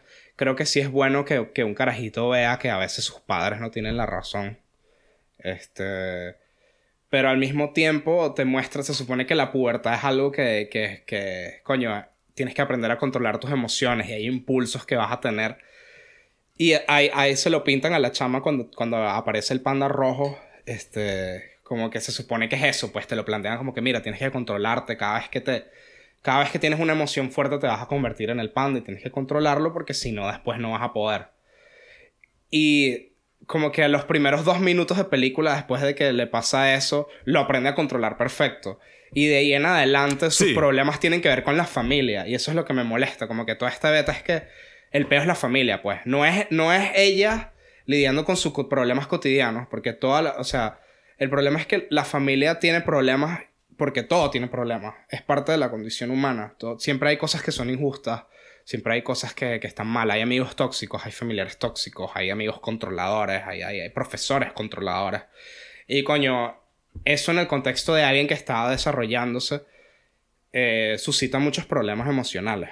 Entonces, pero acá lo hicieron todo como para mostrarte que la chama es como que tiene razón en simplemente explayarse y ser un panda rojo, pues, ¿me explico? Pero es que me parece que también la película agarra un poco, y lo dice el papá eventualmente, spoilers por cierto para la película, pero supongo que pueden oír esto si spoilers o no, o sea, no hay demasiado que spoiler.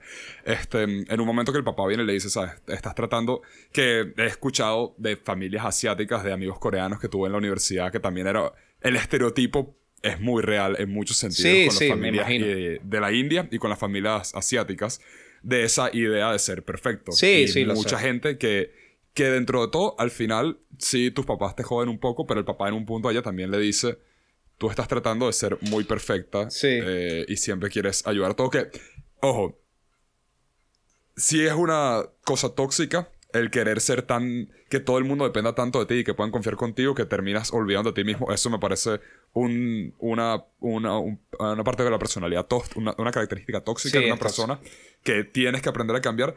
Sin embargo, es una de esas características tóxicas que es un poco muy fáciles de poner hoy en día en películas, como eres muy buena gente. Sí. Deberías dejar de ser eres tan demasiado buena. Sí. Que es como, ok, esta es una medio... Es real, yo entiendo. Sí. Pero me gustaría un poquito más de... Ey, puedes agregar un poquito aquí. Porque luego la carajita también se da cuenta de que la caga, se deja intoxicar un poco con esto. Y creo que más bien me gusta que la película lidia con la chama al principio, la mamá le está jodiendo tanto, que se pone, que ella luego responde a eso con su rebeldía y termina volviéndose loca, intoxicada con las vainas que está ganando y luego termina dejando a sus amigas porque igual no ha aprendido nada de verdad. Sí. Y luego al final de la película es que se da cuenta que yo tengo que mantener un balance de esto porque estoy o tratando de quedarme demasiado con lo que me dice mi mamá Y en el momento donde ya me libré de ella, soy una maldita. Sí. Entonces me gusta como en la película ella trata de buscar el balance de esto. Yo Ojo, no hay también una cosa yo siento que no hay ningún balance. Literalmente de apagar la película. Sí. Tipo, el espacio entre ver la película y esto fue toda la conversación hasta ahora. Entonces no he tenido tampoco demasiado tiempo de digerirla y creo que tienes razón en lo que dices. Sí, yo la vi ayer. Yo tampoco tengo mucho tiempo de... Sí. El tema también... yo no sentí ningún balance, sino más... Por lo menos una vaina en la que hace énfasis es en la parte de la comunicación. Que la chama... Sí. Como que en parte está en tu responsabilidad decirle a tus padres lo que sientes. Pues por ahí la mamá estaba... Y es un beta que la mamá... Una vaina es que la mamá no responsabilizaba a la hija por nada de lo que hacía. Era como que todo es culpa de los otros. Sí.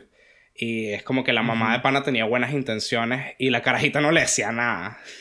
Y entonces... Esa es la cosa. Otra vaina... Hay una vaina que no tiene sentido. Quiero hablar de dos cosas. También cuando la chama... Es burda estúpido que el panda rojo representa ese tema de la pubertad y de ser tú mismo y de esos elementos incontrolables que tienes que integrar. Es básicamente la típica... Es integrar la sombra. A ponernos como Jung de integrar la sombra. Sí. Es la historia de siempre. El QB de Naruto también es la misma vaina. Sí. Ahorita con Jujutsu Kaisen también pasa lo mismo. Siempre es como ese elemento interior caótico que tú tienes que aprender a controlar y a integrar. Sí. Y en todas las historias hay una versión de eso. Y esta es la misma historia. O sea, a nivel folclórico es lo mismo. Y volvemos al tema de que Pixar esto lo tiene súper estudiado. O sea... Voy a hablar un poquito de eso también en lo siguiente. Lo que pasa es que después ves que la familia reprime completamente al panda y la carajita no. Y está justamente ese tema de cagarse en la familia. Como que, bueno, esta carajita sí puede ser ella misma. Pero entonces cuando la mamá es un panda rojo es una represiva de mierda. Y las tías no se hace mucho énfasis en eso. Pero toda la familia tiene que reprimir al panda rojo menos la carajita.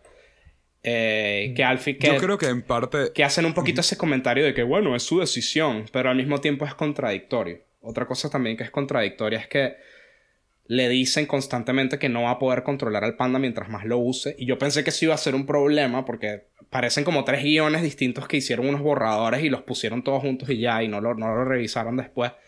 Que es como que... Coño, yo pensaba que en algún momento ella no se iba a poder volver a ser humana. Porque eso es a lo que hacen. A lo que hacen alusión. Y no pasa nunca. Y es como que ella nunca tiene problemas lidiando con eso. ¿Me entiendes? Los problemas, como te digo, siempre son de la mamá. O sea, cuando ella tiene un problema es por la mamá. Y eso está mal, pues.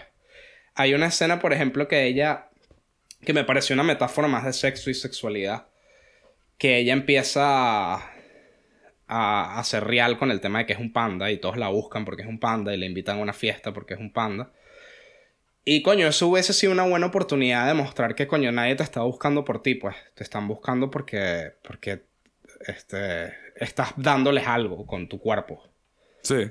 Y eso no lo tocan, o sea, se lo pasan por el culo y ya. Y es como que, sí, bueno, yo soy así, acéptenme. Y es como que no, pues, o sea, tienes 13 años.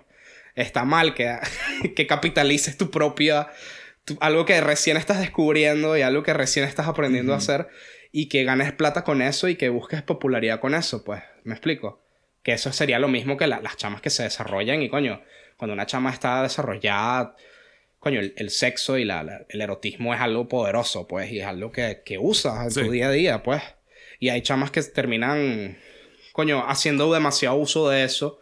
Al punto que terminan buscándolas nada más por eso. Y eso trae problemas también emocionales y distintas cosas. Entonces... Siento que por ahí eso hubiese sido una buena oportunidad para tocar un poco eso de una forma concisa. Pero no, el problema es que tu mamá te dijo que no podías. ¿Sabes? Eso por ahí me molestó, pues. Y se supone que son estas pelis moralistas psicológicas para niños. Porque eso es a lo que va, marico. Ahí como que no estás dando un muy buen mensaje tampoco. O sea, si te importa el tema del mensaje, que claramente es un mensaje, weón, y está súper puntual que es un mensaje... Ahí como que ahí estás fallando, pues. ¿Me explico? De igual manera, la manera en la que estás leyendo un mensaje, si el problema es que el mensaje está mal para los niños, esa parte del mensaje que estás describiendo, no sé qué tanto un niño pequeño podría captar. Pero eso es que Pixar la ve todo el mundo, no la ven menos solo los niños pequeños. O sea, pues, es algo que ve toda gente de Coño, todas las edades. al principio estábamos diciendo que esta es una película para treintañeros que nadie va a ver. Claro, pero él apunta... La ve todo el mundo, pero... Apunta a todo el mundo. Es algo que nosotros estamos diciendo porque es lo que especulamos y estamos jodiendo un poco al respecto. Pero es algo que apunta a todo el mundo. Es algo, o sea... Es algo que venden chamitos desde los 8 años hasta nosotros, pues. ¿Sabes? Sí. La protagonista de la historia es una niña de 13. No es una niña de 8. Una niña de 13 porque la vaina está dirigida a esa demografía. Y una regla cuando haces cosas para niños es que el protagonista tiene que ser un niño, pues. Si el niño es de esa edad, por lo general es para gente de esa edad. Harry Potter no empieza a los 11 años porque sí. Harry Potter empieza a los 11 años porque la mayoría de los que empezaron a leer Harry Potter fue a esa edad. Y fíjate que nosotros cuando terminaron... O sea, el libro 7 salió y yo tenía 18, 17 años. Exacto. Entonces es eso, pues. No es que es para niños de 8 años. ¿Sabes? Claro. Entonces eso me pareció... Eso es lo que yo pienso, pues. Que si vamos a ponernos moralistas, coño, tampoco está siendo muy moralista. O sea... No me molesta que una peli... o sea, a mí me encanta ver a Bugs Bunny fumando puros y besando gente y haciendo estupideces, pues. Y no me molesta que una peli para niños sea así, pero es raro ver. Y otra cosa también es el aspecto de que están haciendo ahora pelis étnicas donde el problema es la familia y las tradiciones.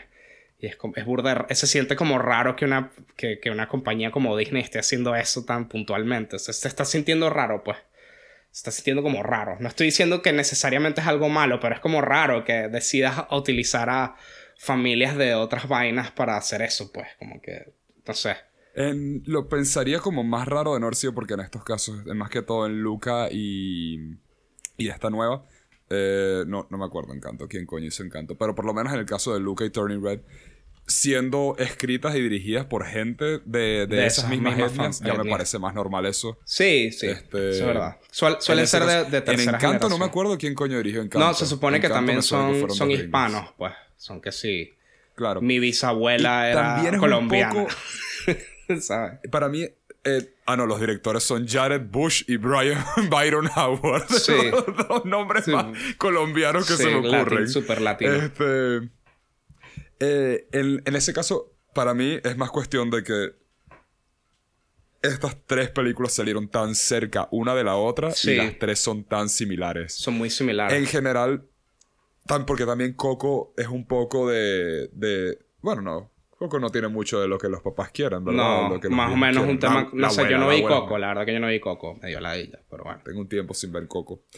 Pero sí es un tema que se está repitiendo un poco. Que sí me parece que en general es más común en cierto tipo de familias, especialmente en Latinoamérica y en Asia. No, y en Asia son así. O sea, en Asia sí son así. Los papás asiáticos aparentemente son burda de posesivos en Estados Unidos. Y está bien que se... Está bien. Sí. Está bien. O sea, X. Pero... También es... No, pero sí se siente un poco... también repetitivo en ese sentido. Sí, porque ya es como... redondeas un poco la experiencia de haber crecido en una familia no normal americana de película a... Quiero ser más independiente, pero mis papás son una ladilla. Claro. Porque también en Encanto es mucho de que la chama principal está obsesionada con que los papás vean que ella es perfecta. O bueno, que la abuela vea que ella es perfecta. Y es lo que tiene... Es literalmente eso en ese mismo sentido. Sí. La diferencia me parece más bien siendo que esta película me parece que lo hizo mejor y más entendible. A mí Encanto me parece mejor estructurada que esta peli. Tiene más consistencia. Es más lógica que esta peli. Porque acá como que te dicen... No, bueno, que el panda... Si la cagas acá... Sí, probablemente... El panda no va a volver. Sistema de magia. Es como que le dicen... No vi lo de... no vi como lo del panda no va a volver como algo que genuinamente iba a pasar. Lo vi más como la tradición se fue convirtiendo tanto a través de generación y generación y han tratado de mantenerlo eso tan bajo que ya ni siquiera lo ven como una bendición que originalmente lo ven como una maldición. En la historia le dicen que si la caga en el ritual no va a poderse sacar el panda de encima. Y le dicen que el panda la va a controlar. O sea, la manera en que te lo pintan es como que vas a ser un panda toda tu vida, pues. No. Pero la persona que le está diciendo esto me parece esa misma abuela paranoica que prefiere ni siquiera intentarlo. Para mí el momento más bien donde lo estás diciendo que la chamita es la única que se caga en el panda me parece que funciona porque de cierta manera también es como les diciendo como estos adultos al final del día pueden cambiar un poco hasta cierto punto. Pero estoy seguro que cuando la niña tenga nietas, alguna de las tías van a actuar como esa abuela. No, marico, no. De juzgarlo un No, poco. eso no. Yo no lo vi de esa forma, sí, pues. Para mí sí va como dividiendo el odio este término porque me parece que la gente lo exagera bastante con la primera palabra que voy a usar. La segunda tiene más sentido. La idea de trauma generacional, me parece que trauma es una palabra demasiado fuerte para describir esto. Pero bueno, así le dice mucha gente.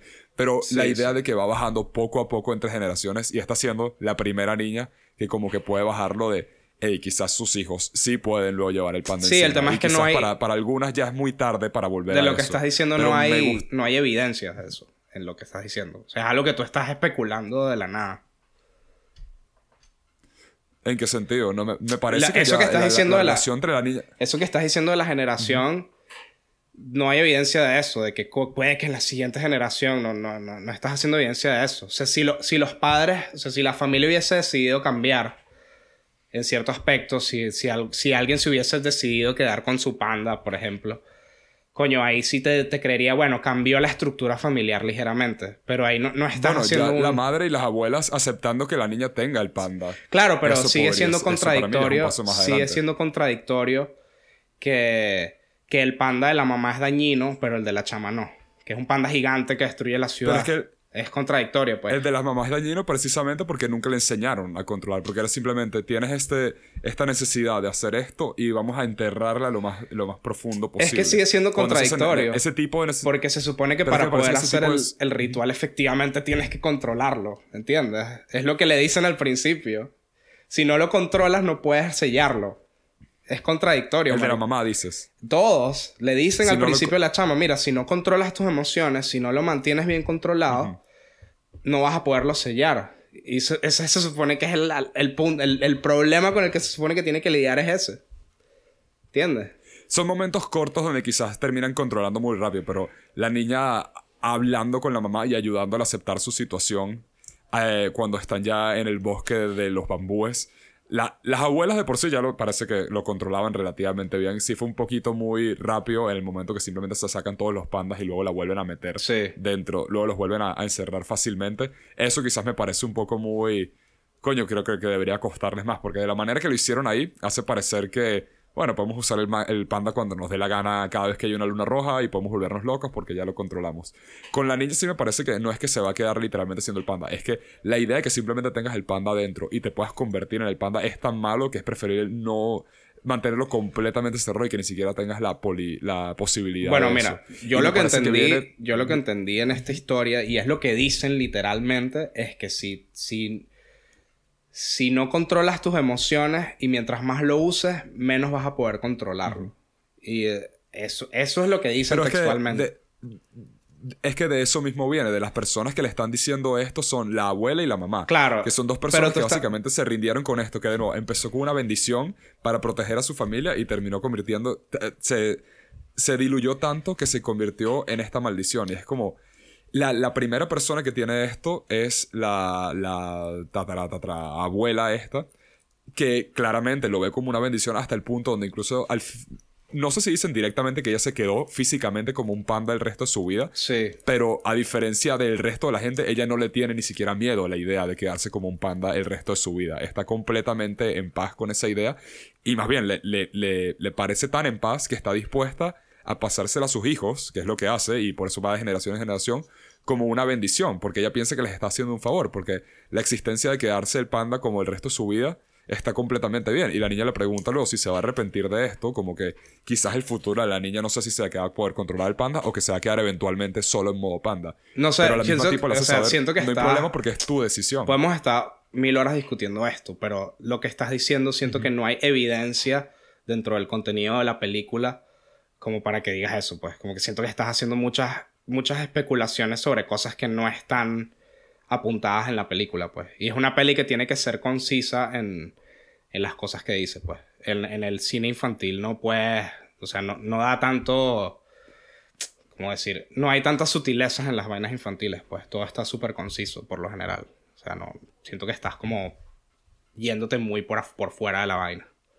Y es algo que Pero es que vería... me parece que... Si fuese una peli para adultos, como que tuviese más vainas, sí tendría sentido, pero no... O sea, directamente no estoy de acuerdo contigo. Siento que en el contenido no está... Siento que eso no está implícito en el contenido. Ese tema de que las abuelas se rindieron con el panda me parece como muy... No tiene mucho sentido. Pero es que como me que bueno, parece son unas puras... totalmente eso. Son unas puras que decidieron tener un prejuicio contra su propia genética. Y es como que Claro, ellas es entonces... es como... Pero es que por eso digo que precisamente por eso se rindieron. Porque es que la niña tiene 13 años y ya le están decidiendo esto por ella sin probablemente advertirles. De la misma manera que no se ha estado advirtiendo de generación en generación. O incluso si se está advirtiendo. O sea, ya creces tu vida diciéndote tu padre.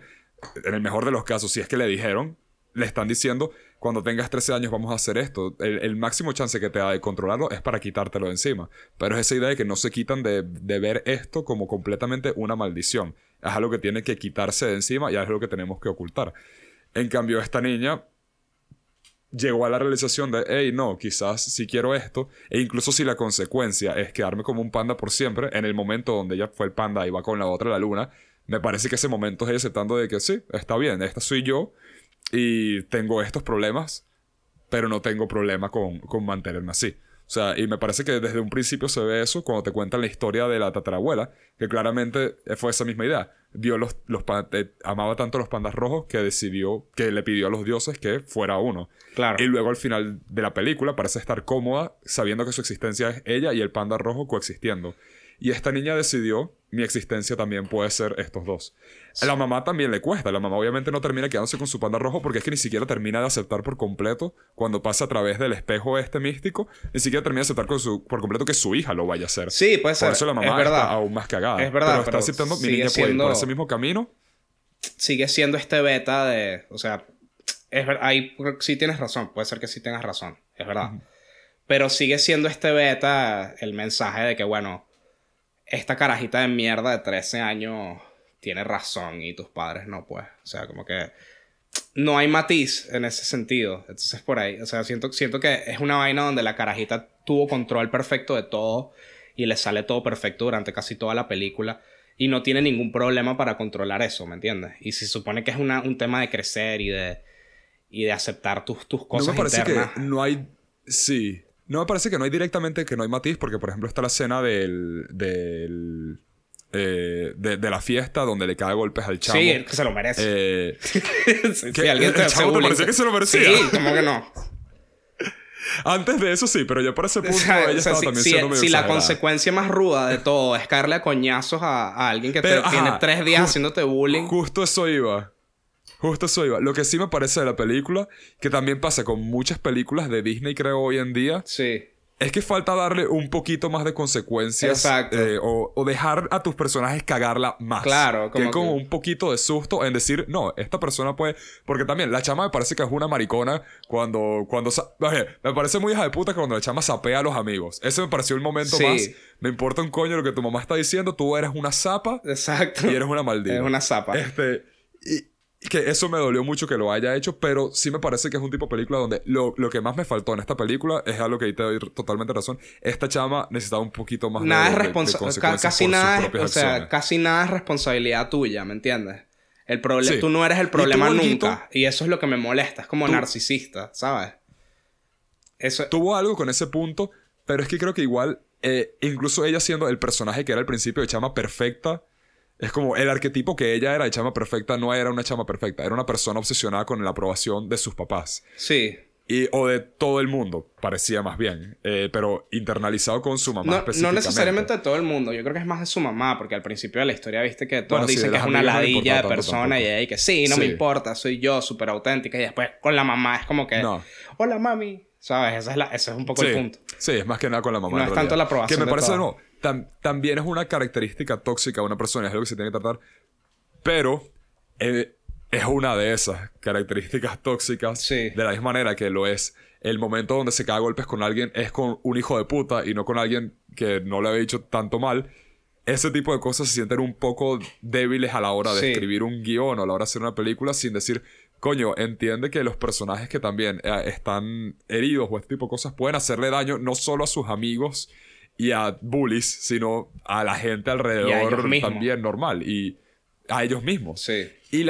Y muchas películas de este tipo les da como un poco de miedo mostrar ese punto. Porque sí me parece que a la niña le ponen algo, pero de nuevo, es una de esas fallas heroicas. Sí. Es como, soy demasiado buena. Y también gente. el beta, como te digo, de cagate en tus viejos, pues. Como que al final de la película la chama se viste como una furry que la cola le levanta la falda. Y la mamá le dice, ¿a dónde vas con esa ropa?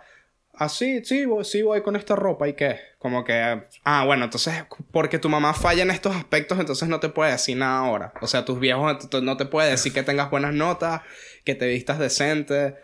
O sea, que sí. Ahí no me pareció malo porque es literalmente que te vistas como los papás quieren un fastidio y... Sí, pero igual. O sea, yo... En parte... Conozco chamas que a los 19 las mamás todavía le dicen eso y la ropa que usan Claro, es bueno, sí, bastante cuando normal. tienes 19, sí, pero me refiero a que, coño, si tienes una carajita de 13 años y se viste como Claro. un bicho de BDSM. Como un furro. Con un choker y ropa de cuero y una faldita súper corta. Coño, tiene 13 años, pues. O sea, tú eres responsable por Pero esa carajita. también me parece ¿entiendes? que es emocionalmente irresponsable de un papá simplemente que tu forma de educar a tu hijo con esas cosas sean a dónde vas con esa ropa. Obvio. Tipo, Pero también eso me parece muy maduro de parte de un papá. Yo entiendo. Pero me refiero a esta idea de que entonces tus papás no te pueden decir nada. Eso es a lo que me refiero. ¿está? Claro. O como que a la vaina a la que da es como que... Bueno, tú eres tú y tus papás no... Es tu problema y tus papás no te pueden decir nada. O sea, si un carajito que se porta como el culo... la película en ningún momento, o sea, le da... Es una mierda de mensaje para alguien que se porta para la verga y hace lo que quiere. Pues. ¿Me explico? También en un punto ella dice al final que igual quiere el balance. Ella dice en un punto que le gusta seguir ayudando a sus papás, le gusta seguir trabajando con a esto, ella pero le también gusta. tiene que Pero encontrar no, algo me de sí refiero misma. al tema de la autoridad de la mamá sobre la carajita, ¿no? O sea, es como que... Qué sé yo. Me explico, no ella. Ella sí le puede gustar lo que sea, pero me refiero a este tema de que tus papás no te pueden decir nada. Eso es a lo que me refiero. Que te da esa... Da un poco esa... Da un poco esa intención, pues. O por lo menos yo lo percibí de esa forma. Entiendo. Y esto, de nuevo, reitero, mezclado con esta vaina de que ahora entonces son puras pelis étnicas donde la familia y las tradiciones suscitan un problema, ¿sabes? Eso es lo que me parece burda raro, por más que, qué sé yo, capaz que el escritor se llama Ramírez o en esta peli. O sea, capaz que tú buscas a los escritores y una se llama o sea, no me importa, o sea, es X. Es el hecho de que tienes como una megacorporación que dirige su vaina a los niños haciendo pelis así donde mi abuela no me quiere. Y la abuela le dice, según la tradición, Yukpa, tienes que hacer esto y por eso no te quiero. O sea, es como que es raro eso, weón. Y me genera como una sensación burda de rara, pues. No sé. No estoy diciendo que es una conspiración, ni mucho menos. Que tanto pero este como Encanto todas terminan el balance. Para mí, tanto este como Encanto, más bien todos terminan balanceando tradición con algo de seguir hacia adelante con esto. Más bien el problema, tanto en esta como en Encanto, es que los abuelos y la mamá, y en el caso de Encanto la abuela, se quedaron tan pegados con las tradiciones que ignoraron cualquier otro tipo de idea. Encanto está mejor escrita. Cualquier otro tipo de cosa relativamente... Encanto está mejor escrita. Pienso que tiene más sentido que Turning Red. Está mejor escrita y es más concisa. Sí, quizás. No me quedó mucho de Encanto, sinceramente, en la cabeza.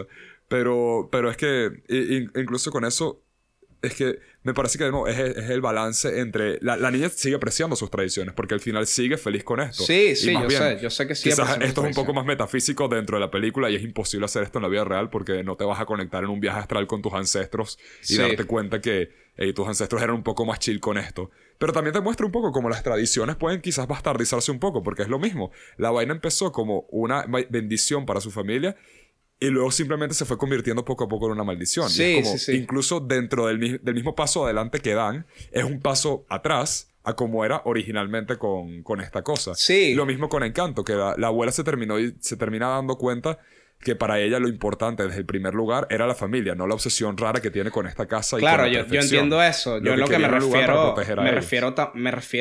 no me refiero necesariamente a la historia. Obviamente las historias infantiles siempre cierran bien y es como que, bueno, hiciste esto y yo hice esto, pero al final todos nos llevamos bien. Y el perro cuenta un chiste y todos se ríen, pues. Pues me refiero a que a esta idea de señalar problemas en las familias tradicionales Me parece raro, pues. Es todo lo que estoy diciendo, pues. Que de repente esta peli está haciendo pelis étnicas y en vez de hacer una historia, un relato folclórico, lo que sea, es una peli sobre una familia que pertenece a esta cultura que tiene una característica tóxica. Eso me parece burda raro, pues. En su defensa, la otra vez que hicieron una peli étnica no sobre eso, creo que nadie la vio, que fue Raya y el último dragón. Creo que... La China, la vaina es... Marico, es que también salen tantas películas que uno no puede... O sea... Sí. Al mismo tiempo creo que salió otra verga. O sea, salen como muchas vainas.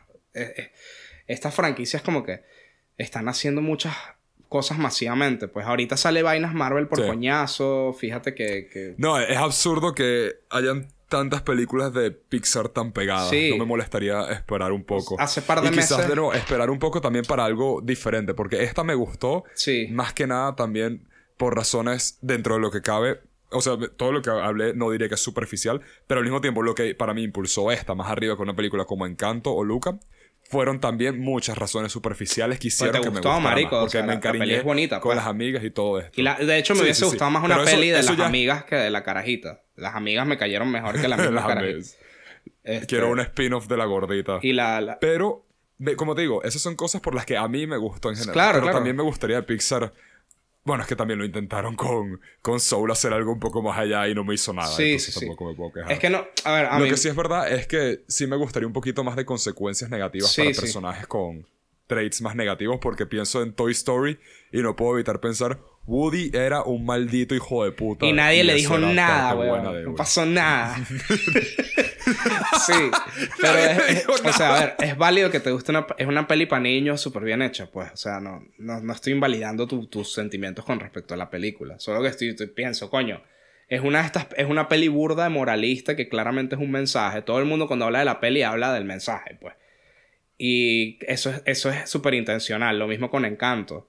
Entonces, coño, si tu tema ahora es dar mensajes y hablar de las familias, coño, por lo menos también dale un poquito de sentido de responsabilidad a la gente, pues. Como que la responsabilidad es importante también. No solo está...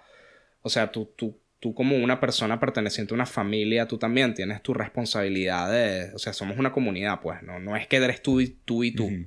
O sea, tú eres parte de una comunidad. Tú también tienes responsabilidades para esa comunidad. Y esa comunidad tiene responsabilidades. Pero es que me parece que ese mismo mensaje va tanto para los niños en la película como para los adultos y los papás en la película. Parece más una peli para los papás que para los chamitos, la verdad.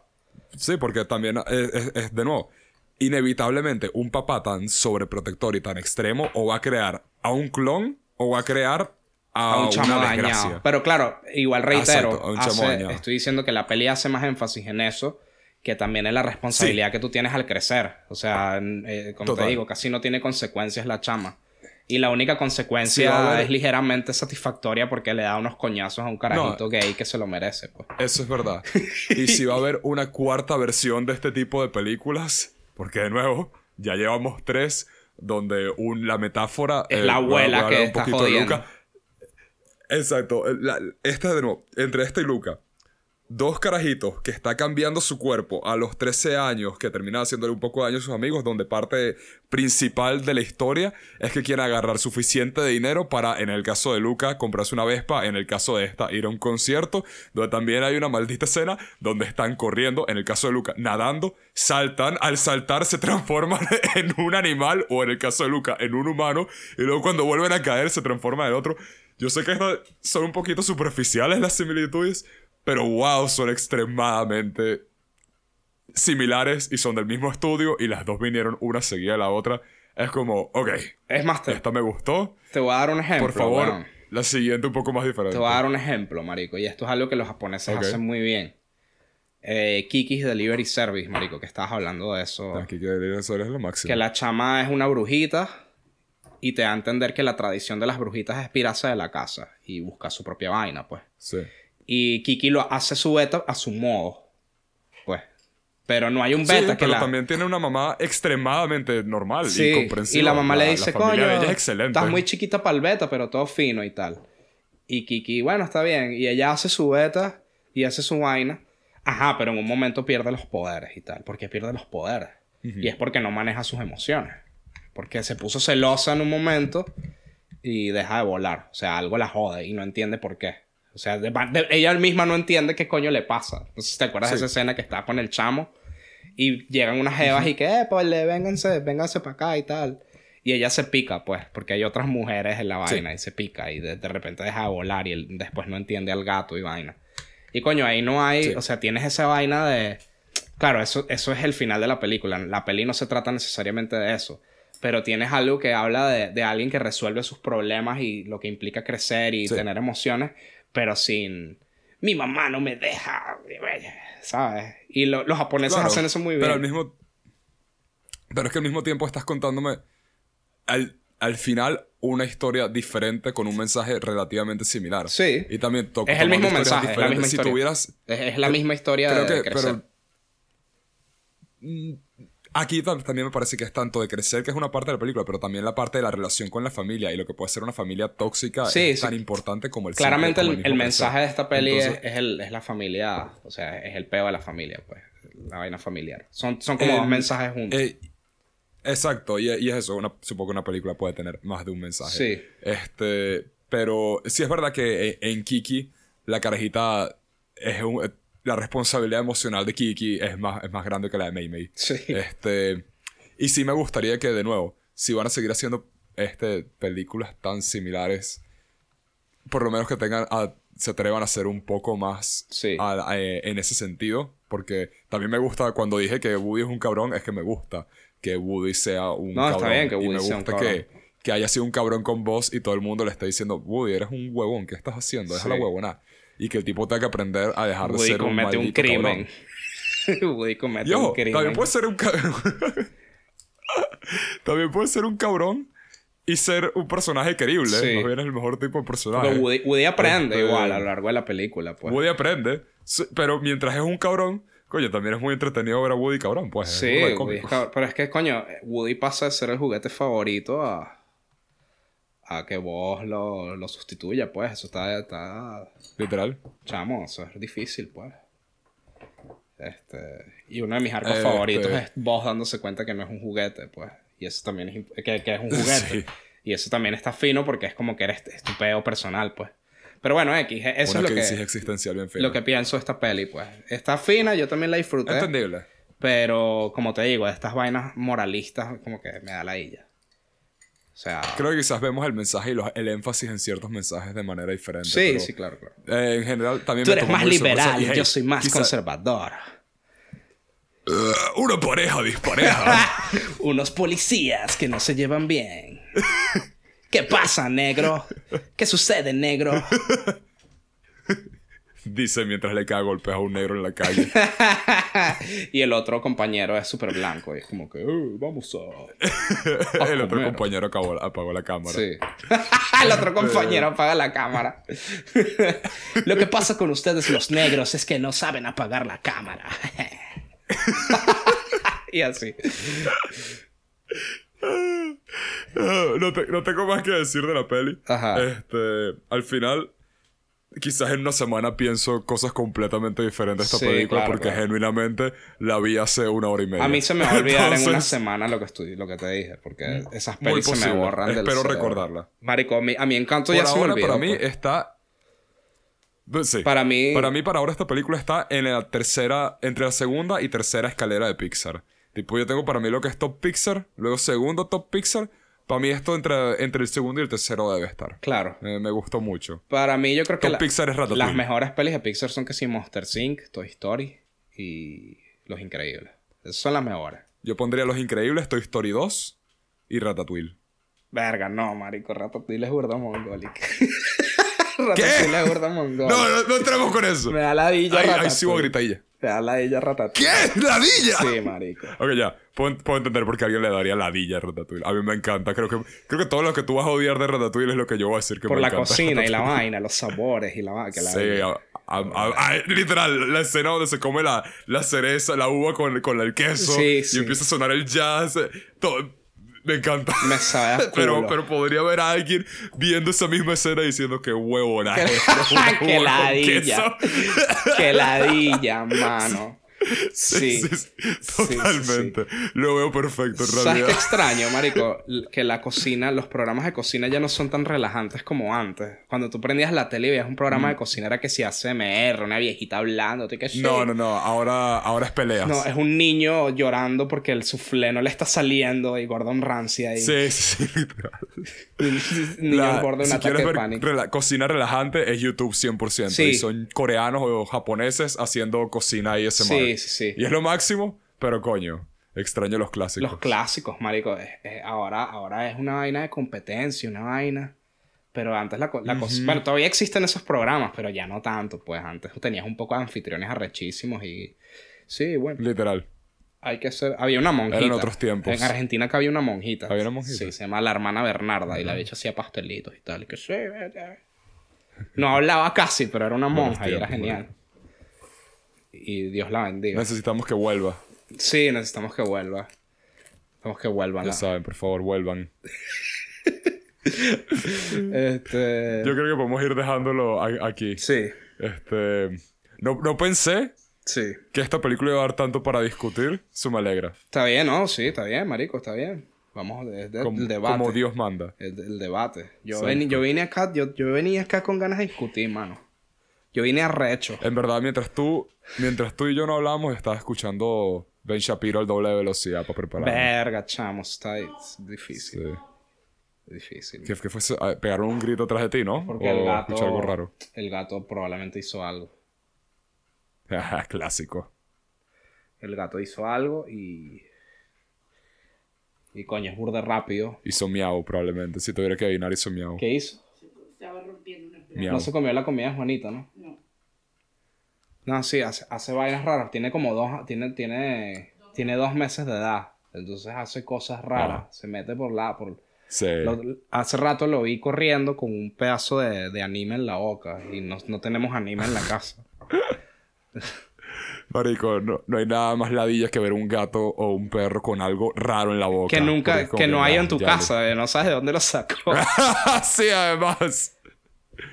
Si tienes suerte, no es un animal. Pero al mismo tiempo, a veces si tienes suerte, es un animal chido. Sí, no. Este loco, ya vas a ver que en el futuro va a empezar a traernos pájaros muertos y pedazos de paloma y cosas así. Ah, sí, los Está pájaros. loco. Te los deja como que, hey, ¿estás orgulloso? Es como maldita sea. Porque... Te traje esto y tal. Bueno, espero que les haya Gracias, gustado el debate sobre una peli infantil que ven puros adultos. Si yo tengo un Y si no carajito... les gustó más o menos el huevo. Si yo tuviese un carajito igual, que vea lo que le dé la gana, pues. O sea, normal. Sí. Yo veía La Vaca y el Pollito. Si eso Exacto. no me arruinó, nada puede Ren y arruinar a Stimpy, nadie. la vaca y el pollito, ¿sabes? No creo que... Sí, exacto. Y el tema también hay que fijarse también cómo registran esto los chamitos, ¿no? O sea, capaz que les sabe a curda culo. Sí.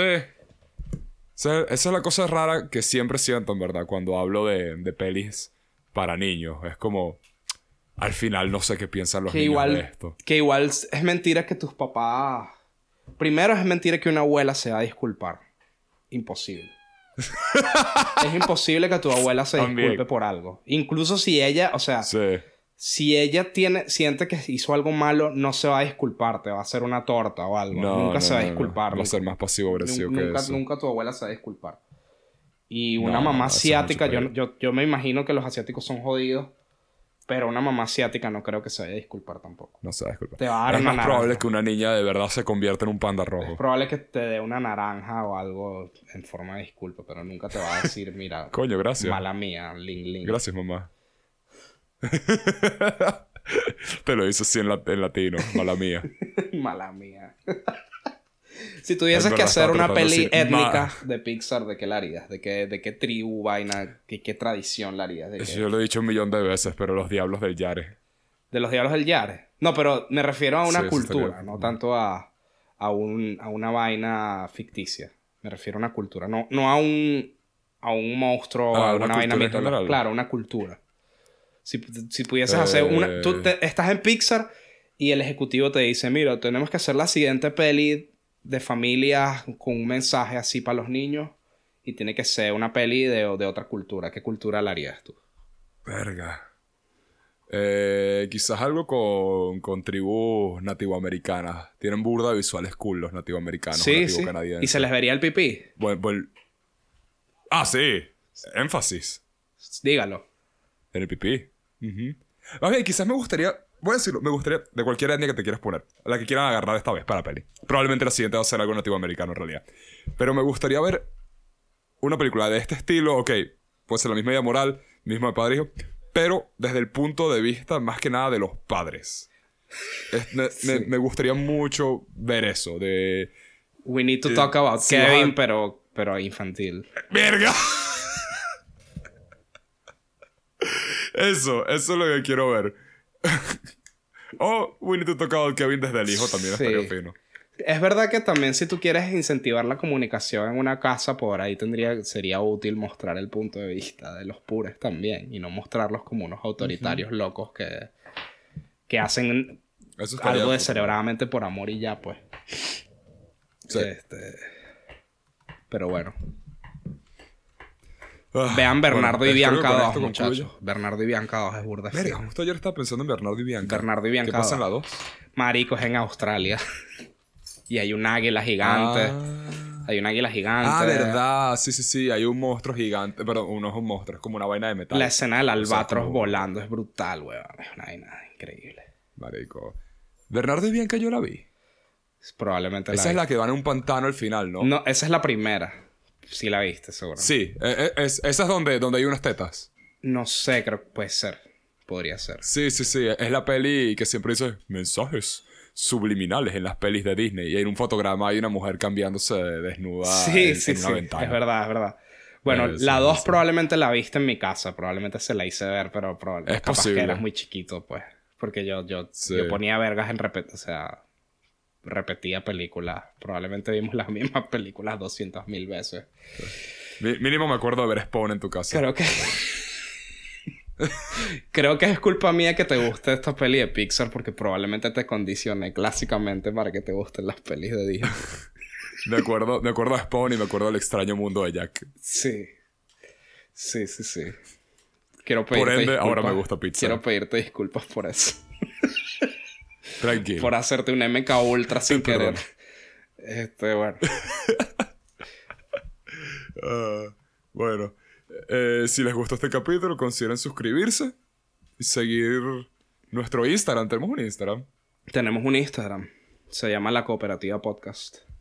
@ La Cooperativa Podcast. Tenemos Facebook también. @ La Cooperativa Podcast. Y tenemos Discord. Bueno, no tenemos un grupo de Discord. Hay una cuenta de Discord. Probablemente si están en algún grupo de cine o algo, capaz que me ven por ahí que hola. Sí, cualquier cosa déjenos un mensaje como... nos pueden decir eso. Un tipo nos habló en Discord y que quería saber si les gustaría hacer el podcast en mi canal de Discord. Cosa que no entendí. No sé si es que quería que habláramos en su canal de Discord.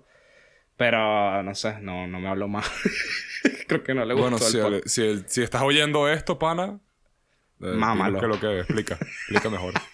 Explícanos mejor. Si eres un fan verdadero, estarías oyendo esto. Un cooperativo, de verdad, escucharía un debate de 1 hora sobre Turning Red. Totalmente. Bueno, como decimos en cada capítulo de la cooperativa, ahora te toca a ti, man.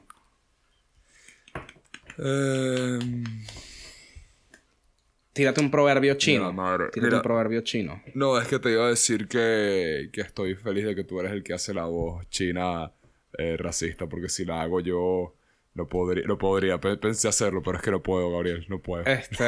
Bueno, voy a tirar un proverbio chino. Tengo miedo del futuro. Tengo un proverbio chino súper importante. Pelo de cuca jala más que guaya. ¿Cómo es? Eso seguramente hay una versión china de eso. No, lo dijiste en chino. No había ninguna R ahí. Es verdad. Bueno, mano. Eso me gustó. Vamos a... Adiós, cooperativos. Dios los bendiga. Ahí voy a poner pausa. Lord Baldomero. Mocosos entrometidos. Aún no sabes de lo que soy capaz, orquito pote.